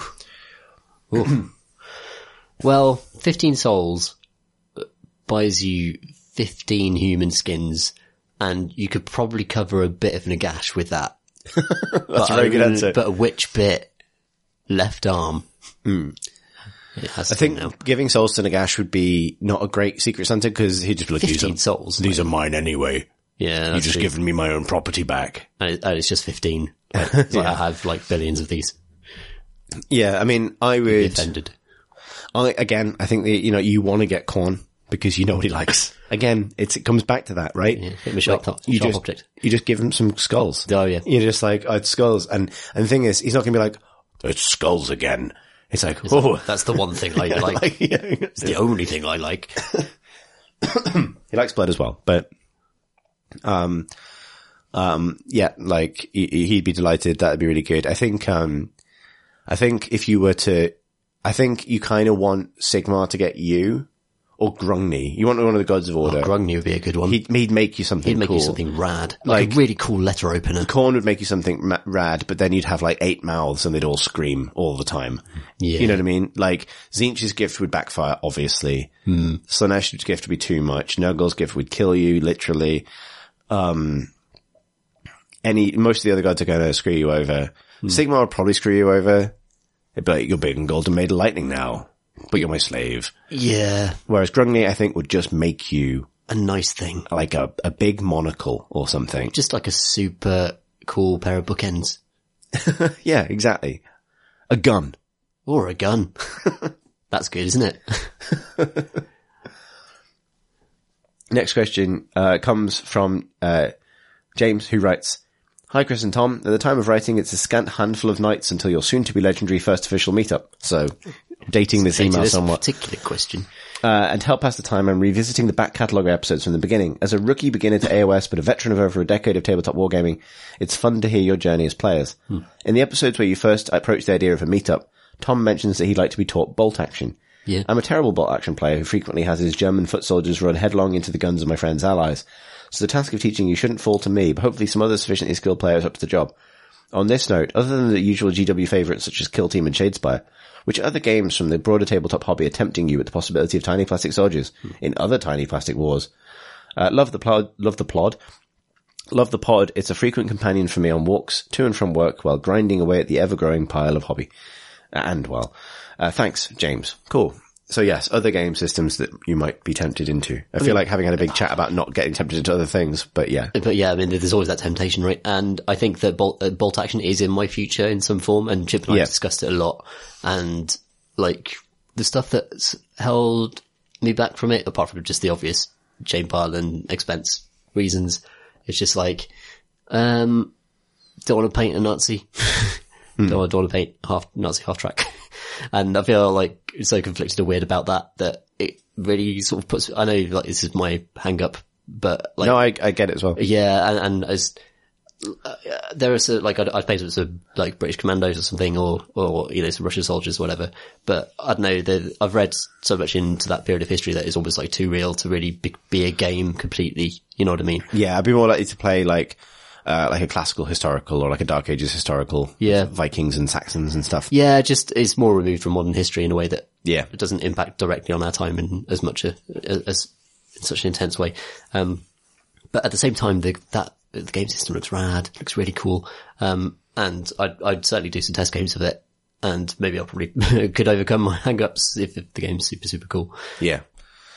Yeah, that'd be ace. Yeah, maybe I still think, Star Wars Legion may convince me to buy a couple extra models and play a little bit more of it. Yeah. I do like that game. Yeah, it seemed really nice when we did that test game. Our final question comes from Stuart, who writes, Howdy, Chris and Tom. You've both been hired by Games Workshop to oversee the narrative, art design and creation of a new Primarch for the recently rediscovered 2nd and 11th Legions. Ooh, okay. How would you each go about integrating your new Legion into the 40k universe, and which side would they serve? Personally, I'd go for the maximum nerd rage option of making my new Legion fully Lady Marines. Their leader is called Pandorus Vox, a chaos primatriarch determined to antagonize the Imperium into total self-destruction. Lots of love, Stuart. I was going to say female Primarchs as well, for the remaining two, because I think that's kind of leaving some stuff on the table otherwise. But yeah, I think more about theme. I think obviously like a good Space Marine Legion has a little echo of something from real history in it. Yeah. And cause you've got your Romans, you've got your Egyptians, pretty much. You've got your vampires, you've got Mongols, your wolfmen. Vampires, wolfmen, Vikings. Those famous human flaws. Yeah. Being a wolf. You've got your gothy Middle Ages knight and monks. Yeah. You've got your goths, just in general. I think, I'm trying to think what sort of, part of human history is not represented with a Primarch. Like, They've covered a lot of bases. they have. There's also like, I think there's a human flaw element, right? That each of the Primarchs has like a terrible flaw that sort of to an extent defines the way they work. And apart from with perhaps the exception of Guilliman, but he's such a stickler for the rules, and he's perhaps a bit inflexible compared to other, like there's always something, right? Like there's a human flaw. Yeah, I'm trying to think what the,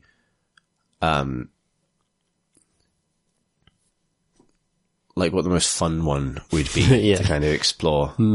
I think I would kind of like to see a Legion, like a loyalist Legion that had a sort of like almost like a overabundant self-confidence but hadn't fallen. Like a kind of more like a reverse Emperor's Children almost. Yeah, like, but with some of the same sort of like, we're really good at this. Like, and basically maybe themed after like pirates. Why not? You know what I mean? There's like there must be a pirates. There isn't a pirates one. Oh no. Exactly. Yeah. So maybe like some kind of sort of, female swashbuckling kind of charismatic Primarch. Marine. Primarch.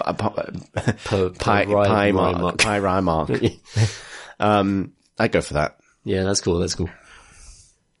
I don't know how you'd express pirate, really, but like faintly nautical. Yeah. Faintly nautical. Pirate Marines. That's my suggestion. Okay. I can't think the only thing I can think of is the lazy Marines. And they embody the human trait of just can't be asked. And the reason they haven't been discovered or participated is because they just really didn't want to. And they're apathetic, and they're amazing. They probably have the hottest golden age technology available, and they don't even want to share it or really talk to anyone. And they just don't want a future plan. You know. Good. You might be projecting a little bit there, Tom. Quite tired. But yes, that is all the questions we've got time for this month. We'll be back in the new year. More minis monthly. Absolutely. In the meantime, thanks again to everyone who came to the event and sent us stuff, and I'll work on some show notes for this episode to give a props where props are due for all the effort that's gone in. Yes. Obviously, if you'd like to find Miniatures Monthly online, we're on crateandcrowbar.com. That's where you'll find those show notes. You can also find us on Twitter at Minis Monthly. And you can find us individually posting pictures of the same Blackstone Fortress miniatures. Painted very similarly on Instagram, where I can be found at Exit Warp. And I am at Ludo Paints Minis, and that's Ludo Paints Minis. Lovely. Thank you for listening, everybody. Thank you for listening.